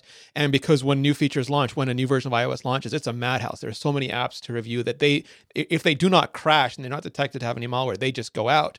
And then anything that has got passed through review is allowed to be featured by editorial. There's no if, ands, or buts. It's a binary state. This app is approved. We can feature it if we think it's a great app. So they go through and feature all these things. And that, again, is in Eddie's org. And then later when things calm down, everybody has time to say, well, this is not exactly the experience that we wanted. We didn't want anybody to put a calculator in widget space because there's so high a RAM constraint. There's such a big potential for crashes. We don't think the average developer has the engineering, like they don't know it's James Thompson who wrote, the doc or something. It's just the average developer will not be able to make a good app experience here. So we'd rather not open that up as a possibility, and they reject it. They can't have a rule that says if you're as good as James Thompson, you can write a calculator for the widget view, and if you're not, you can't. They can't. That's not enforceable. And they don't know because they haven't made thousands of widget apps. They've made one or two internally to test on, and that's not a big sub. So then after a while, they see that this is great. It's got obvious benefits, and they go and rewrite the rule. And that might actually be, it's a horribly ugly process, and it makes Apple look like they don't communicate, and it creates a lot of concern for developers. But it gets, in a matter of 2 weeks, you have this fundamental change in the App Store that otherwise might take a whole revision of iOS before you get to. Yeah, my hope, though, is that it's also a sign, and that not just that it's a more logical place in the org structure for app stores in general to be, but my other sincere hope, though, is that Schiller, because he cares about this stuff, and I know that he does, that he will make it a high enough priority that it will improve in ways that I think it very clearly needs to improve. Yeah, there's some things that are like anything that's infrastructure based. If people had complaints about the lack of analytics or the lack or how bad iTunes Connect worked, or the lack of resources being given to Mac App Store because they weren't at parity, that's all under Eddie Q because that's his team that does all that. But App Review was under Phil Schiller, and if you complained about the rejections or about developer relations, that was all on him. But then there's this middle ground, like who is in charge of upgrades and who is in charge of trials, and who that was split across several people. Someone had to make the feature, someone had to agree it was a great. There was just a lot of confusion. Maybe confusion is the wrong word, but there was no clear authority on that. And one of the things that I've been asking for a long time is just a clear VP of App Store. And now it's even better. There's an SVP of App Store. And a lot of the people now are aligned straight under Phil. And hopefully there's still going to be a hard time. You get a new engineer. Are you going to put him on Mac App Store when there's like 800 things to be done on the iOS App Store where all your money is? That takes an executive who's going to say, this is important enough that I'm going to expend those resources in a business that doesn't make us as much money. Or they're going to say, I know that we're making a fortune and everyone, Zynga's super happy and Candy Crush is super happy and Clash of Clans is super happy, but we have a legacy. We believe that this stuff is valuable, that quantity is not what matters anymore. Quality is what matters. And we're going to make it our business to make sustainable apps for indie developers because we believe that they're crucial. That takes someone, a single person like a Phil Schiller to drive through. Yeah. And I really hope that I hope that that's a sign of it. And that's how I'm taking that part of the year-end executive news. I don't know what else to call it because, again, it's not really a reshuffling. Maybe the only thing that got shuffled is the App Store. And even there, it was really more that it got clarified that, okay, this is something that deserves to be under one person, not split across several organizations. And I think internally, like people would argue, and I don't think it's spilling a secret to say that Eddie and Phil have different opinions on things. They're different people. But it was sort of tacitly known that Phil Schiller, if he cared enough about something, he would be sort of like the final word on things. And now it's official. The same way Craig Federighi has iOS and OS X, and Angela Ahrens has retail and online. Tim Cook has been consistently making, and then Johnny Ive has all ID and HI. Tim Cook has been making Apple sort of more combined, more clear in their organization, and this feels like something that should have happened a long time ago. It's something that needed to happen. Yeah, and I wonder, whether it's just, maybe it was the straw. Was this planned all along, or was like the straw that broke the camel's back the weird Mac App Store signing? We switched SSL versions and broke a whole bunch of stuff, and was that the straw that broke the camel's back? I think it's a lot. Yeah, it's a lot of things. Because that again, when you look at it in isolation, it makes sense. They moved to a new certificate early, and people were using such old versions of OpenSSL that it didn't work with what is it, SHA? I'm forgetting SHA 2 or whatever. SHA2. The details don't matter. No, absolutely. It's really just it never should have happened. And it's funny. I'm still running into it. I just launched an app that I use very infrequently. I just launched it the other day, and I ran into now you have to sign into the App Store again just to launch this app. I opened my MacBook Pro for the first time in a month and a half, and none of I hadn't rebooted. I hadn't upgraded. All those apps were failing on me. The thing that to go back to your point previously about none of these things are easy, though. I mean, it's I don't want to say it's easy, but we can all say we want upgrades, but at some point someone has to implement it, or they want trials, and then you have to answer the questions: how long is a trial? If I download the app but don't try it immediately, can I try it later? If I try it but get distracted, can I go back to it? If I delete it and download it, can I try it again? What happens if I input a bunch of data and the trial runs out? Can I extract my data, because that's my personal information? And there's all sorts of questions that have to be answered. But it felt like that process hadn't necessarily been started, or at least not fully explored. And hopefully now, when you go down the line of those different things that people want from the App Store, at least maybe there's a chance that they'll be reconsidered. Couldn't say it better myself. Anything else? No, I mean, Apple Pay expanded. The other things I think it's smaller but it's coming to China next year, which is going to be a big deal. But what do you think? All right, last but not least, a year from now, when we're doing this for 2016, is it going to be easier or harder, or about the same? I don't think it's going to get any easier. I think Apple is growing, and it sounds silly to say that the world's biggest company is growing, but they absolutely are. And we're going to get the iPhone 7 next year, and it's going to be a redesign. The iPad Air 3 is probably imminent by now. We're going to have whatever the next generation. Yeah, the new Apple Watch. There's going to be a lot of stuff, and there's going to be service. We didn't even talk about Jeff Williams and his medical.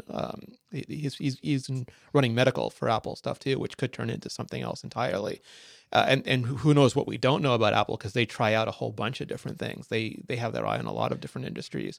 So I think next year, I don't think we'll get this year it was unusual in that we got not just two kind of new products, but two whole new app stores.